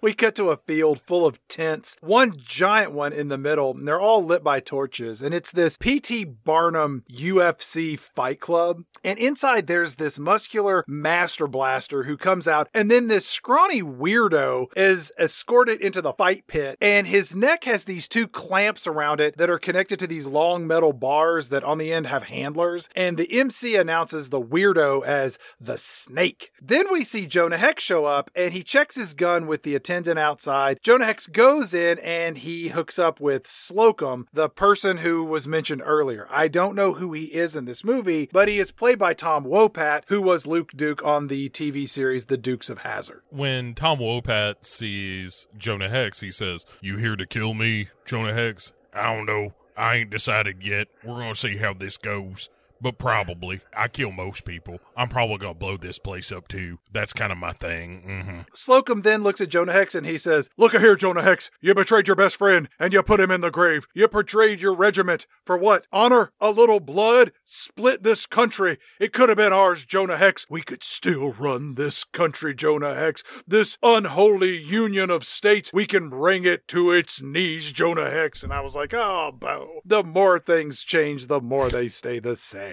I don't care about none of that. I just want to know where John Malkovich is. Down in the pit, the Snake Man, he's got terrible acid reflux, and his drool is pouring out of his mouth, and it looks like it's burning the dirt. He should see a doctor. And then, at this point, Jonah Hex looks over at Slocum, and he says, I've decided I'm going to kill you now. He says this after Tom Wopat says, if you want to know where John Malkovich is, you should ask Jeb. And he's like, oh, right, I can bring people back from the dead. That's a pretty good idea. Wait a second real quick. Who's Jeb? He's the son of John Malkovich. You killed him. Which one's Malkovich? Is that the feller down there that looks like a snake? No, that's the Snake. Who's the big guy down there? Is that the Malkovich? No, that's Jim. He's fighting the Snake. So who's the snake? Is that Jeb? Tom Wopat, to get out of this conversation, hurls himself into the pit where the snake eats him, I guess. I think Jonah Hex was somehow involved with him jumping in the pit. The Snake Man gets on top of his opponent and he literally unhinges his jaw and has a forked tongue like he's going to eat this guy. Yeah. That feels very comic book-ish, but there's not a whole hell of a lot of that in this particular movie, for the most part. It feels very out of place. There's a moment during the fight where they throw an axe into the pit, and I was like, oh, this is going to get good, but they don't mention that anymore. And there are a couple of times in this movie where you'll see something where you're like, oh, there's a flamethrower, this'll get good. And the thing that Jonah Hex will teach you as a film is that no matter how good you think that things are going to get, it's just going to get shittier. Jonah Hex leaves this joint, walks outside where some dudes are just teasing this ugly dog. Yeah, they're being bullies to a dog. Yes. Look how fat you are. You're the fattest dog I've ever seen. And you're stupid. You've never kissed a girl, have you? And then Jonah Hex says, they're just jealous of your good looks. I'm going to go ahead and kill them for you. And then he just beats the shit out of them, grabs a torch, and then once more, Chad, sets the entire place on fire. All those gamblers go up in flames. Along with the snake and Slocum and Jim, the guy that was fighting the snake. Like, everybody is dead but Jonah Hex and this dog. Begging the question once again, is he the hero of this movie or one of the four horsemen of the fucking apocalypse? Jonah Hex just gets on his horse and rides off, and he ends up at this cemetery, and that dog that he was kind to follows him, and the dog gets to the cemetery, and the dog's like, and he's like, I'm going to go in this here cemetery for a while. You stay out here, dog. I'm not sure you're going to be in the movie anymore. Maybe you will. Maybe you won't. So he goes into the graveyard and he goes over and he finds Jeb's grave, aka John Malkovich's son. And then Jonah Hex digs up the grave. This guy's buried like 6 inches below the dirt. And he does his touch magic trick and Jeb pops up alive. And then these two tussle. Jeb is not happy to see Jonah Hex, which I'm not sure how Jeb recognizes Jonah Hex in this particular physical state. And during the fight, Jeb gets clocked on the head. And then when he lets Jeb go, he turns back into a corpse. Then Jonah Hex touches him again, and then he's a person, then he lets go, then he's a corpse. And it's a real abracapocus, hocus cadabra type of transformation that keeps going on. Without the song, though. Which is unfortunate. But yeah, so he finally brings it back and says, are you going to stop trying to hit me so I can talk to you, or do I need to put you back in the ground? Mm-hmm. You're an asshole, Jonah Hex. You shot and killed me. Yeah, well, your father set my wife and I think my kid on fire. I don't know, it's getting a little hazy. And Jeb is like, all right, I guess that kind of makes us even. Well, listen, what brings you out here? You want to have a beer or something? Or I wasn't expecting company, so I don't have no food or nothing. I know you think I'm a traitor. Your dad wanted me to burn down the hospital, and he wanted me to kill all them innocent people. And I just couldn't kill them innocent people. I had other innocent people I was going to kill. But anyway, your dad, he killed my family, and I aimed to kill him. Jonah Hex, I've been watching you, and I've been watching my dad, and it's hard to tell the two of you apart. Well, it's easy to tell us apart. I'm the one with the melted face, and he's the one with the bald head. It's hard to mistake the two of us. And you been watching us? Did you watching me have sex with Megan Fox earlier in the movie at that whorehouse? I think you're missing the larger point here. I'm sort of drawing a comparison. I mean, I did. And by the way, for all your faults, you are good in bed. I appreciate that. Let me ask you a question. When you was watching me have sex, did you see my big cock? I try to wear tight pants to show it off. It's one of my better features, seeing as my moneymaker up top is a little bit messed up because of all the burning on the face with the branding iron from your dad. Hey, come to think of it, is Megan Fox in this movie? I kind of forgot that she was in the film. Jonah, honestly, I'd almost forgotten that she was in the bed with you. All I saw was the cock. Now that I think about it, it is impressive. Oh, also, just give you a little heads up, I've been in hell for a little while. There's a lot of people talking about you down here, Jonah Hex, and I'm just going to give you one quick piece of advice. You should not die. If you can figure out a way to not die, that would be good for you. Let me explain something to you.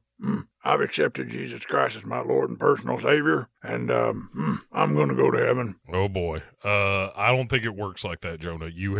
I got news for you. I've watched Time Cop. I've read the King James. I know how both those stories end, and it's with me being in heaven, going into the pearly gates. Well, I'll tell you, Jonah, it is real good to see it, but I was in the middle of a poker game. It was me and Adolf Hitler. Real quick, I need to know where your dad is. Could you please tell me where his location is, and hopefully it's someplace that has a name that is cringeworthy in relationship to this movie? Mm-hmm. Oh, yeah, it's Fort Resurrection. That sounds about right. Mm-hmm. Yeah, I thought so too, Jonah. Tell you what, I'm gonna head back to the grave, get back to hell. I got a pretty good hand I'm sitting on. Hopefully they stopped the game for me, because I was all in on that. It's 4 of a kind. I had 4 threes, and they'll never see that coming. So, good to catch up. Like I said, don't die. If you do, I'll see you in hell. And that ain't an insult. That's just how it'll go. Yeah, and then he puts him back in the grave, and Jeb just, turns into a corpse again. So that's number 2. Yeah. With the guy in the box. We got Jeb, and you said there's a third. I can't wait to find out who it is. He briefly does it with Michael Fassbender. Oh, that's right. It happens for about 3 seconds. But yeah, and that's it. That's a function that could have been served by any other plot contrivance, but instead he's bringing people back from the grave. Whatever. We cut back to Megan Fox at her office at the brothel. Her office, yeah. We see that client Graydon from earlier. He's lurking in the shadows all creepy-like, and Graydon says, Jonah Hex ain't coming for you. Who you think told the government he was here? Look, I burnt down my store. I killed my kids. I think I killed my wife. She was screaming but bleeding a lot. She probably dead. Look, please, here's the thing. I own you now. I bought you from somebody downstairs who said they owned you. I hope they owned you. I just gave away a whole lot of money. Shit. I also bought the Mississippi River. He pulls a teeny tiny gun out. It's hers, though. It's the gun from her drawer that she's reaching for, and he's like, no, fool me won't. Shame on me. Fool me won't get fooled again. But she goes after that knife that's stashed under the mattress like every seasoned prostitute has, and she just stabs this dude in the belly. So, Nice seeing you, Grayson. You're going to bleed out in a whorehouse. There's a little bit of business here about how he was the person who turned Jonah Hex into the soldiers. None of that matters, and this scene just ends. Ultimately is meaningless. It's just an excuse to have Megan Fox in the movie a little bit more, because otherwise she would be in about 2.5 minutes of this film. And instead she's in 4. So that's nice. Jonah Hex shows up at this mercantile. Yeah. And the shopkeep, who is a black man. Lance Reddick. Thank goodness we get an actor in this movie. He tells Jonah Hex, you get uglier every time I see you. And he smiles because, these two are friends, Bo. You know how black people were friends with Confederate soldiers back in the day? Dude, this fucking scene. This is Jonah Hex's only black friend that he always talks about whenever anybody calls him a racist. Shay, is your name Trevor by any chance?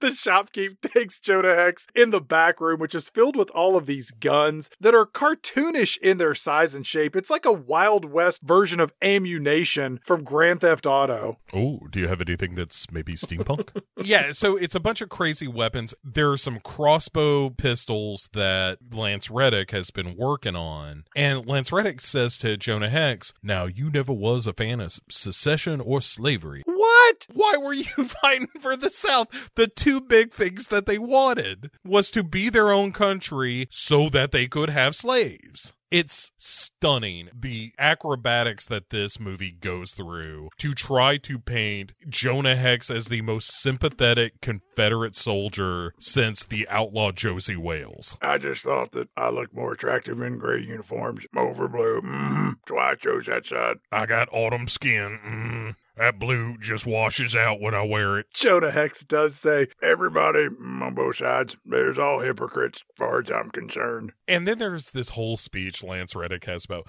well, me and my boy, we're going to go to Washington, D.C. on the 4th of July, and we're going to celebrate the future, Jonah Hex. Yeah, Bo, that sounds like a bad idea to me, that this black shopkeep is going to take his 2 young boys to Washington, D.C. 4 or 5 years right after the end of the Civil War. You know what seems like a worse idea, Chad?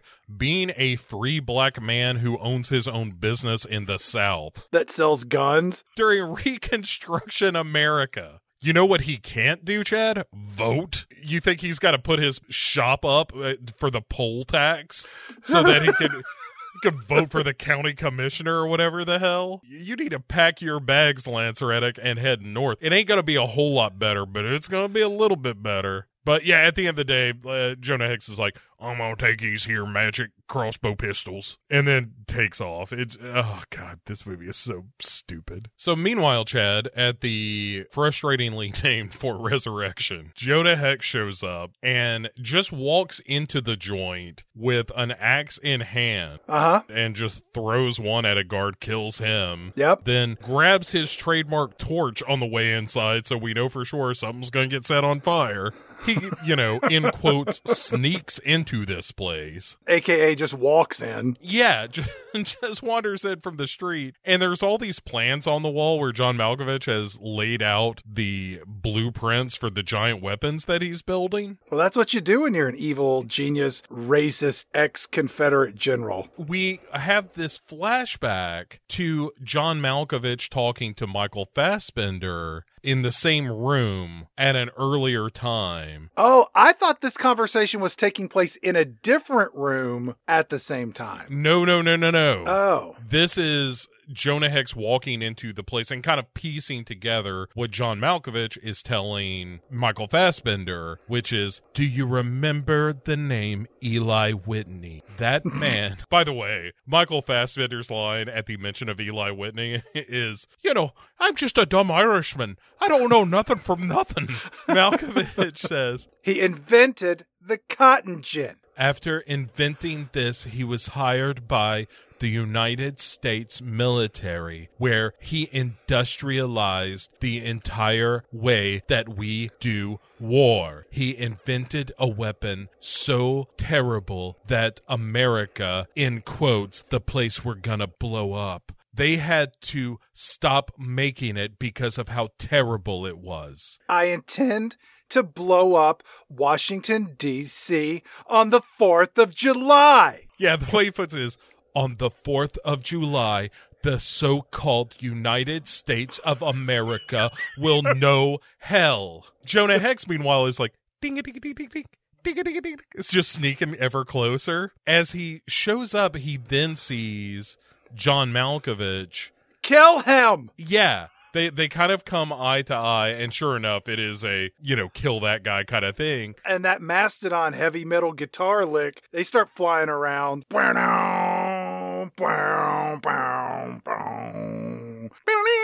It's a real, Queensryche operatic metal opera kind of thing. And Jonah Hex just starts walking down a hallway, shooting his exploding crossbows left and right, and henchmen are just blowing up in grand fashion. Yeah. But we don't really see none of it. Yeah, and it's a nice change of pace rather than just burning all these people alive. He's blowing them the hell up. That's kind of fun.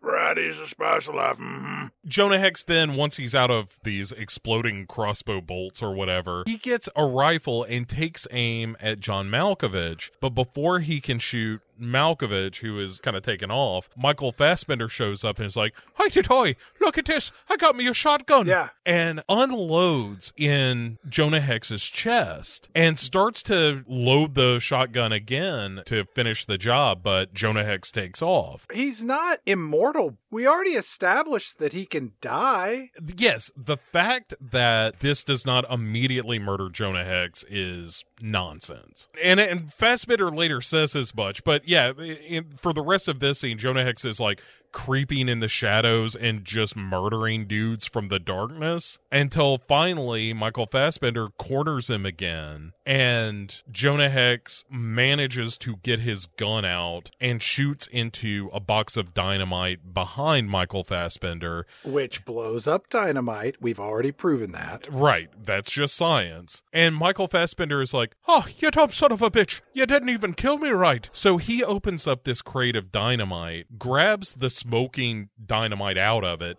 "You stupid son of a bitch. You could have made this explode right beside me and killed me. Instead, you just nicked the fuse, causing it to slowly burn down." Yeah, and when he turns around, Jonah Hex is just gone. And he's like, "How does he keep doing that?" And Michael Fassbender climbs to the ramparts of this fort or whatever and sees... "What am I going to do with this here dynamite? It's going to explode probably in the next 4 to 5 minutes. I should probably throw it like an old potato. And which is exactly what he does. He sees Jonah Hex riding away in the distance and just hurls this dynamite at him. And it fortuitously explodes over Jonah Hex's head. I like when Jonah Hex gets in a pinch here. He whistles for his faithful steed, Nameless. Yeah. You have a horse? I think you might have a dog. What happened to that dog at the graveyard earlier? Is he going to show up again? Yeah, he rode through the West with a horse with no name, Chad. I'm sorry about that. We cut to the next day. Malkovich is there. What happened with Jonah Hex? Hi, you're not going to believe what happened. The rules of this movie aren't very clear. I have no idea what kills a Jonah Hex. The exchange here between Fassbender and Malkovich is like, he just doesn't know how to die. Well, he'll have to be educated. This place has been compromised. We all have to leave. And then to Fassbender, he says, I want you to find something Jonah Hex loves and bring it to me. Which I assumed was going to be the dog. I thought it was going to be like club sandwiches. I got me a box of Ritz crackers. He just can't eat enough of them. He puts them in his mouth like a chipper shredder. He turns it up and it goes, ha, ha, ha, ha, ha, ha. About a third of it comes out of the side of the hole in his mouth. I saw him eating some chili. He didn't use saltines. He used these here Ritz crackers. That's why he's got all those crows follow him around, because there's cracker crumbs on the ground all the time, I tell you. Go! He's got Ritz. Give me some of that potted meat. I put it on the crackers and make me a sandwich. Them crows are smart birds, all right. They know that there's plenty of Ritz crackers coming out the right side of my face. So we cut to Jonah Hex, and he's riding on his horse with no name, appearing to be injured. He eventually just falls off the horse, and we hear a crow. And then we get a shot of that wooden casket from the start of our movie, returning, once again, to confuse me terribly. And Jonah Hex says in voiceover, Some say when you're about to die, you play out all your unfinished business. Even in death, you can't let go of the vengeance. And then we get a dream sequence of Jonah Hex waking up from having been buried in the clay in this open pit area. Is he rising from the grave? Because when he pops up, Malkovich is there, and Jonah Hex says, Well, I reckon I aim to kill you. And these two fight each other like a couple of old men on YouTube with a whole lot of, you don't want none of me. Oh, you don't want none of this.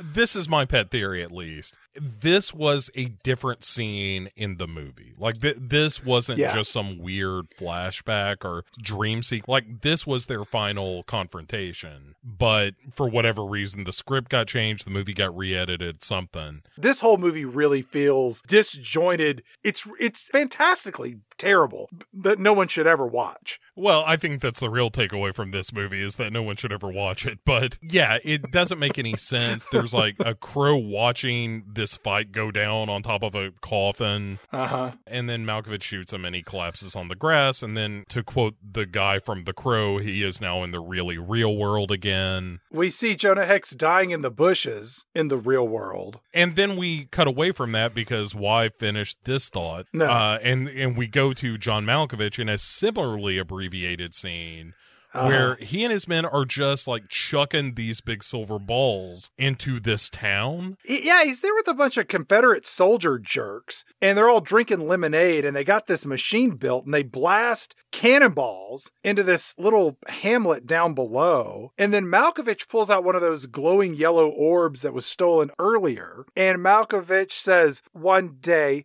the weapons like this will be able to flatten continents.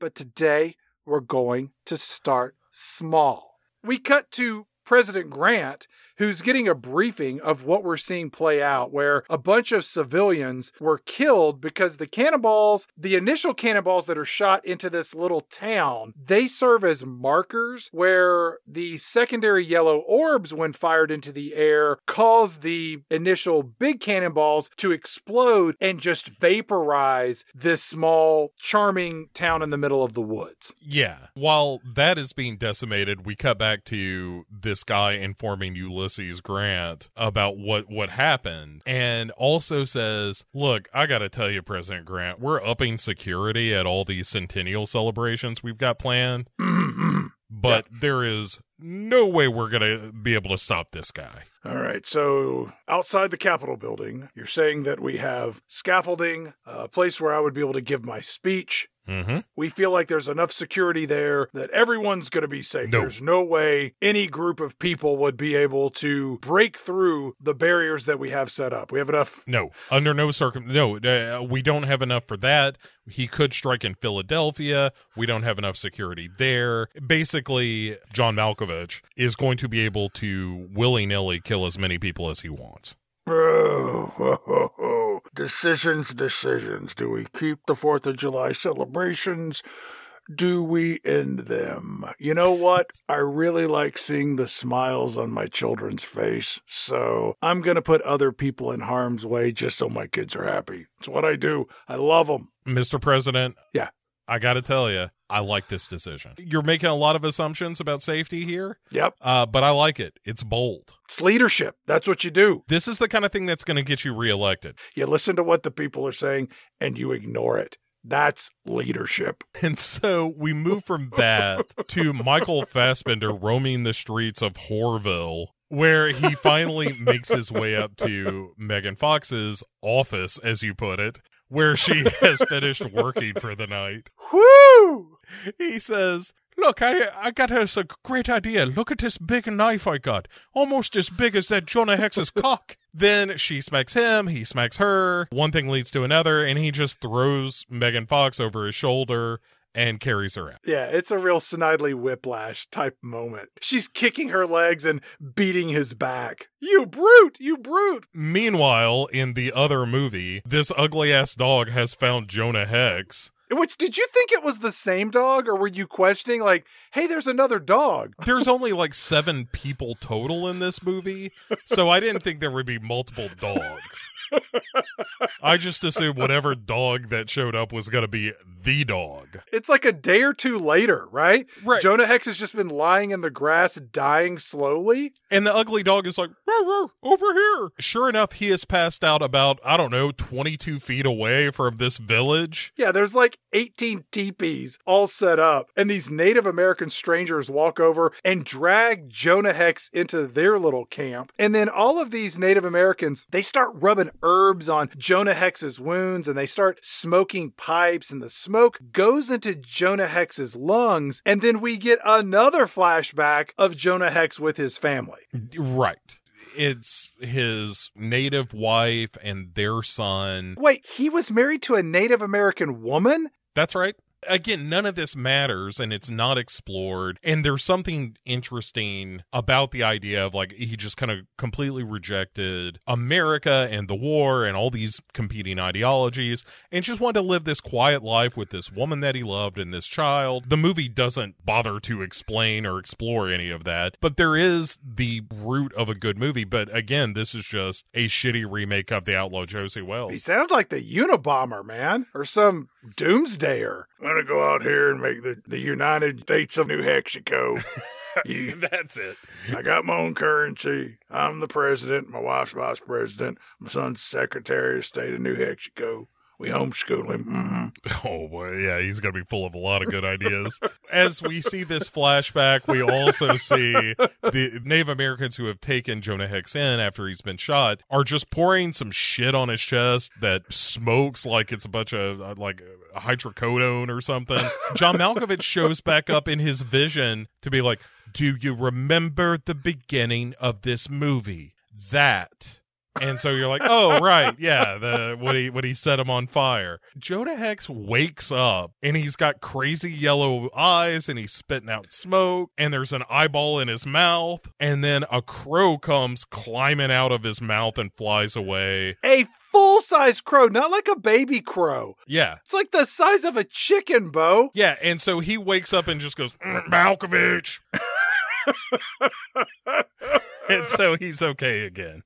So we crank up the Mastodon guitar licks, and Jonah Hex rides off to go kill Malkovich. Here's where you really get to see his big belt buckle with the CS on it, and you're like, this guy was Team Jefferson Davis all the way. Hex busts into a telegram office and shouts at Ron Howard's dad, "Send a telegram to Lieutenant Will Arnett. Found John Malkovich. Stop.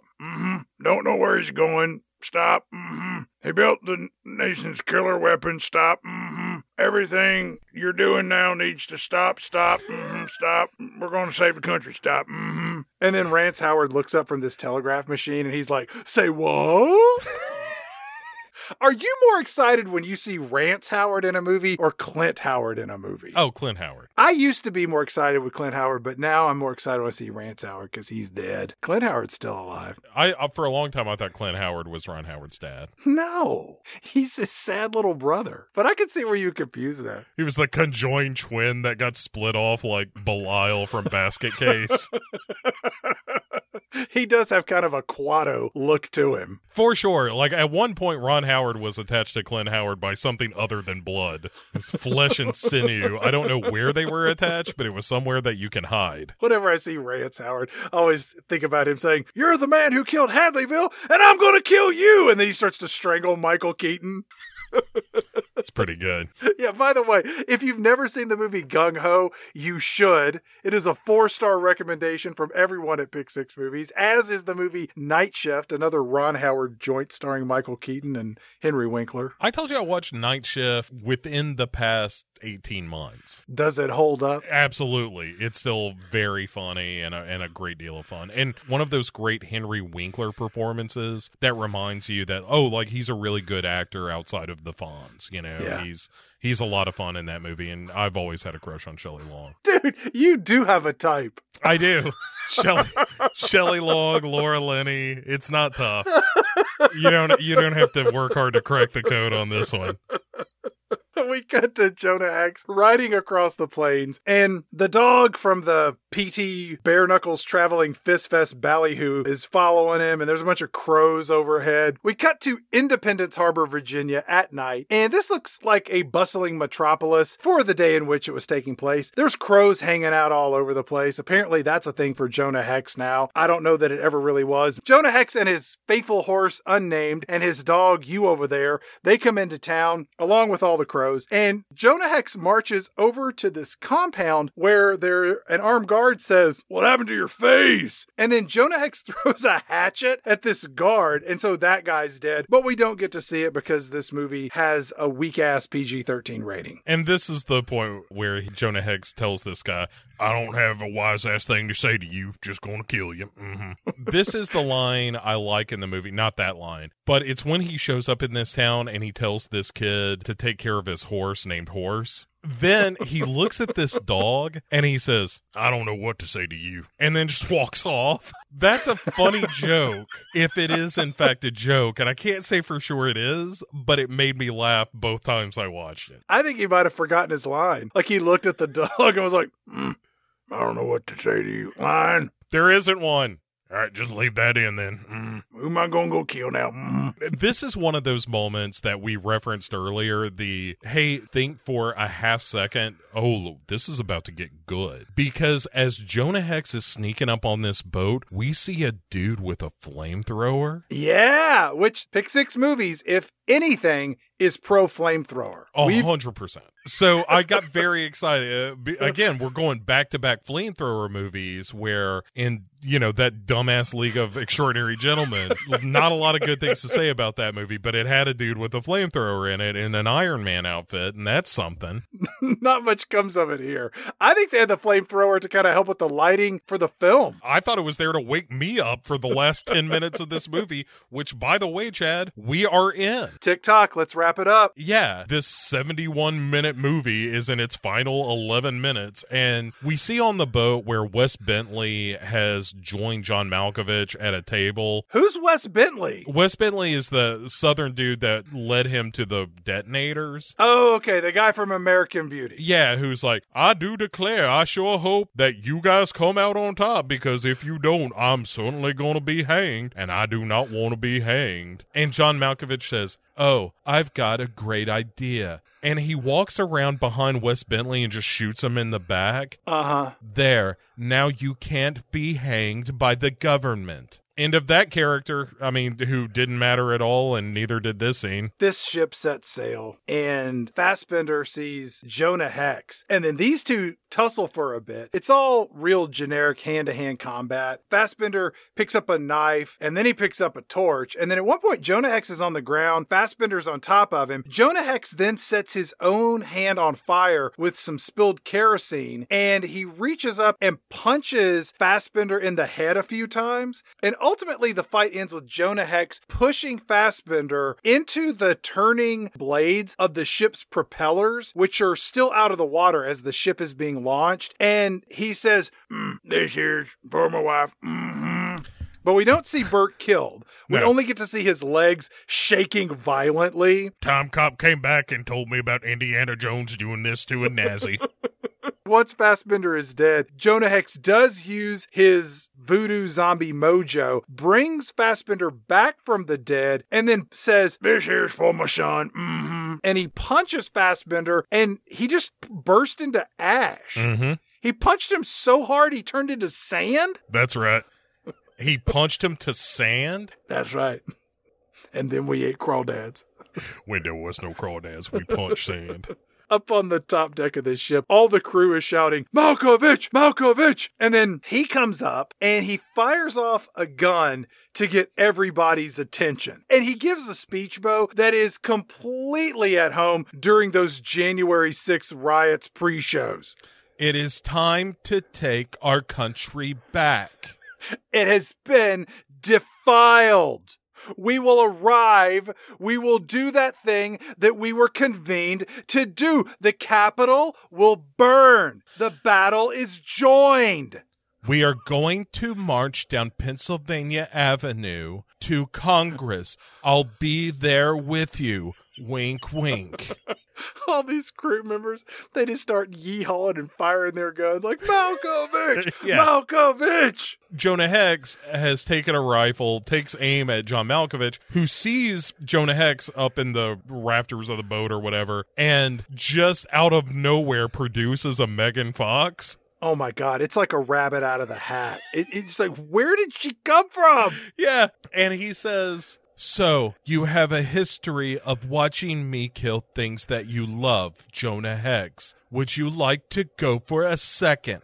"Oh, I kind of like her. Also, she tends to have lots of Ritz crackers. I can't find nowhere else to get them." So another dude, pulls a gun on Jonah Hex and they knock him out essentially. And "I want you to tie him up so he can watch Washington burn." Fade out. We fade back in. It's nighttime in these United States. President Ulysses S. Grant is giving a speech at night. It's all very dark, as is the finale of this movie. Jonah Hex's one black friend, the shopkeep from the gun store, he's at the speech with his two young boys. Malkovich and his men, they roll up on their floating death boat and they take aim at the Capitol building. Jonah Hex and Megan Fox, these two are chained up with wrist shackles to this wall, which I'll bet those Confederate soldiers had a lot of those laying around, Bo. Yeah.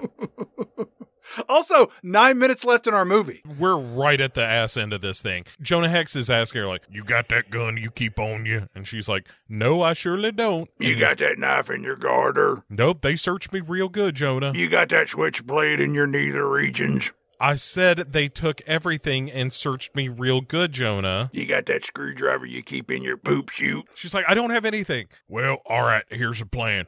You're going to use your feminine wiles to lure garter." Ta-da! I'm out! "Oh, well, that's real convenient. How about you let me out and we'll get this movie done with?" Clickety-clack, we're both free. That's what happens in this movie. Nobody uses ingenuity or their wits or something that happened earlier in the movie. They're just, they got out.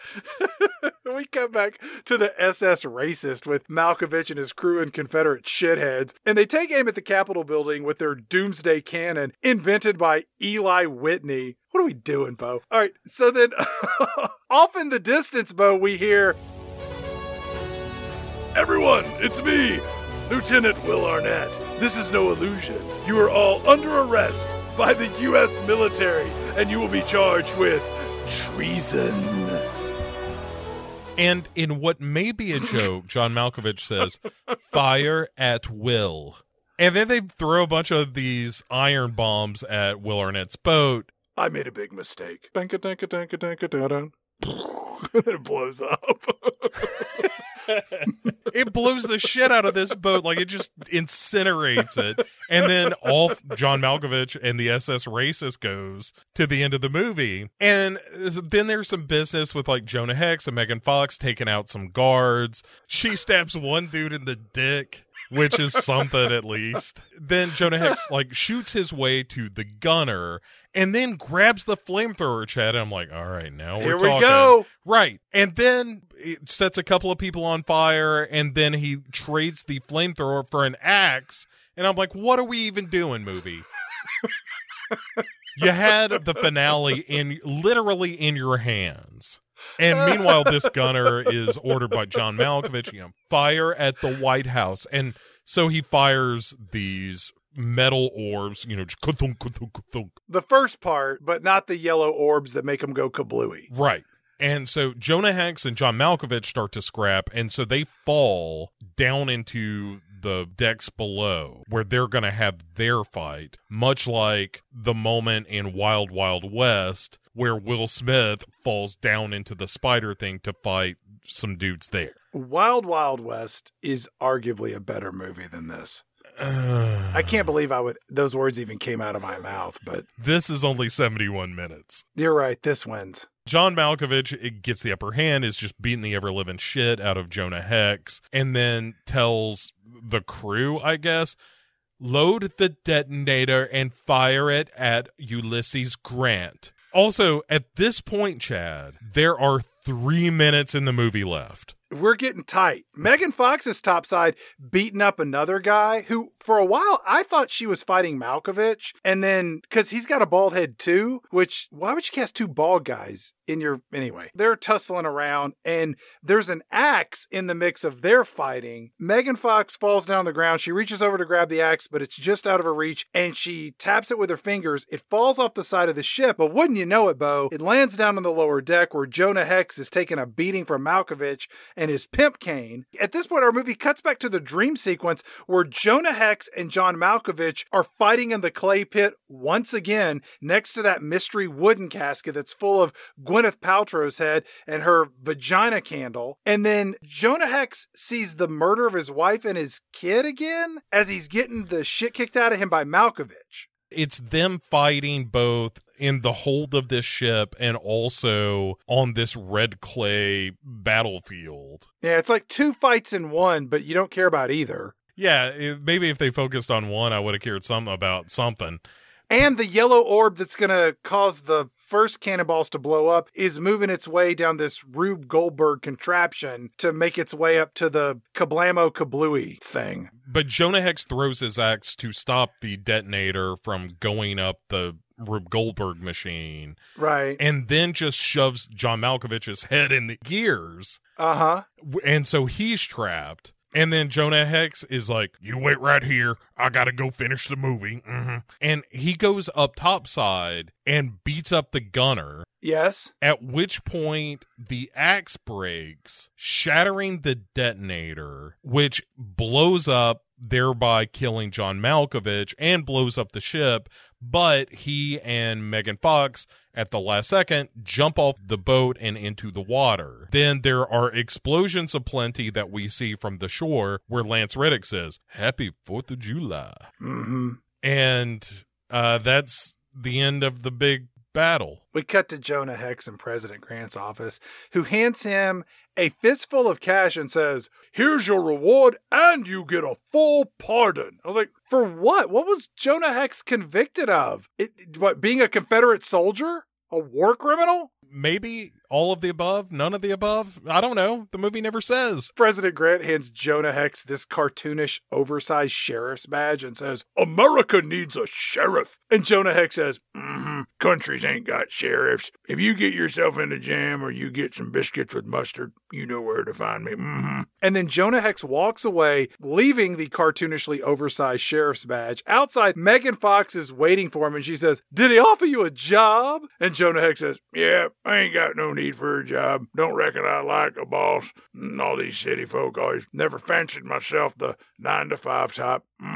And then these two walk off into the sunset. But wait, Chad, we're not done yet. No. We have another completely unnecessary scene where we go to the cemetery where Jeb is buried, Jonah Hex says, "I'm real sorry about that, Jeb." And then just rides off with the ugly dog in tow. And then we get a little voiceover where he says, "They say if you carry vengeance in your heart, you best dig 2 graves. One for the person you gonna kill, one for you. Guess mine's just gonna have to wait." Mm-hmm. The screen erupts into flames. I don't know why that happens. And then we get credits. And that's it. That is top to bottom, Jonah Hex. It's short.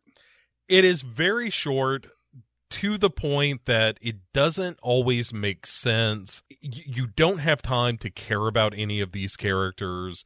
Jonah Hex is not an awful character to explore in movies. Like a good Western is a good Western, right? But all the kind of supernatural shit doesn't matter, and it doesn't add up to anything. Malkovich is a fun villain, but you don't really get a lot of fun stuff for him to do in the movie. It's a frustrating watch because there are so many moments where you're like, oh, if they had just done X, then the movie would have been better. If they had just let Jonah Hex carry that flamethrower around a little while longer, that would have been better. If they had given Megan Fox some kind of backstory other than I'm a whore, that would have been more interesting. It's just a whole lot of nothing. When I think about good Westerns, not, the cliched stuff from the 40s and 50s that romanticized America's expansion westward, but when you think about like The Seven Samurai or The Mandalorian or other things that use the cliched trappings of a Western, I think that Jonah Hex could be a good series on HBO Max and really lean into the themes of Westerns in a way that also embrace some of the uniqueness of the comic books and have fun with it. Mm-hmm. This didn't do any of that. Westerns are also hard. I mean, especially for an international audience and movies that are made today outside of a small percentage of Americans and maybe some people that just like Westerns. It's not a genre of film or entertainment that is widely embraced. Westerns typically, suck at the box office and nobody really cares. It's a taste change kind of thing. Like, I would argue that superhero movies are the Westerns of today, in that there's almost always one in the theater, much like in the 40s and 50s. There was always a Western in the theater. Yeah, you can still do a good one. Tombstone is a great movie. Unforgiven is a great movie. A Bug's Life is a Western. Yeah, for sure. In a lot of ways, like The Road Warrior and is a Western, and Fury Road is kind of a Western. That those are certainly using some of the same tropes, but this movie just isn't smart enough to crib from any of that stuff. Like, that's the thing, is you don't have to reinvent the wheel to make a good Western. You just steal from the Kurosawa movies and the Sergio Leone movies that stole from the Kurosawa movies, and there is a way to make a good Western without having to do a whole lot of heavy lifting or be creative, and this movie just doesn't even bother to do that. It's too lazy to even rip off a better movie, which is unfortunate. But we've been through 5 episodes this season, and we have 1 left. I can't imagine that Chad, we would be able to find a movie that is worse than the 5 that we've already discussed. Do you have a recommendation for our 6th film? Chad, I like to think that I plumbed the depths of cinema in a way that few people do. This is going to be awful, isn't it? Oh, Chad. Prepare yourself for a journey into the world of more adult comics. Like porno? It's not far. Oh. Is it? It's just trash. Yeah, this is trash. It is a comic turned into a movie called Faust, Love of the Damned. Now, you may be familiar with the Faust story, Chad, but I can assure you that nothing will prepare you for the events of the film Faust, Love of the Damned. I'm familiar with Randy Newman's musical Faust. That is far superior. Don Henley does not appear. Neither does Linda Ronstadt. No Bonnie Raitt. No James Taylor. Oh, shit. Not even a cameo from Elton John. Oh, man. No, this is a sort of anti-hero superhero story, but what if it was super cheap and also a little perverted? And I think, Chad, our audience would be pleasantly surprised by the results. Let me ask you a question. Is this available Please. on any streaming service for me to watch? It's available on YouTube. Good God. And I'll tell you, Chad, it's better than, say, 40% of the things you'll find on YouTube.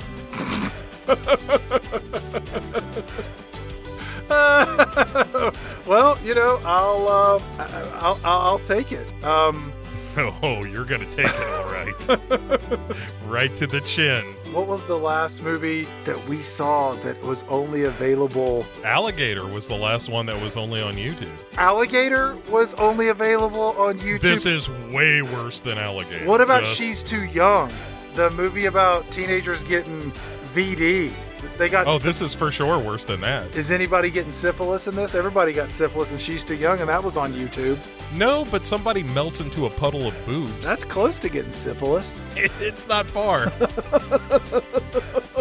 All right. Well, I'll go fire up the YouTubes. I will check this one out, and we will see everyone in 2 weeks' time. As always, like, rate, review. Please let us know what you thought of this episode. Share with a friend. Share with an enemy. Share with everybody. Bo, any final thoughts that you have on Jonah Hex, the motion picture?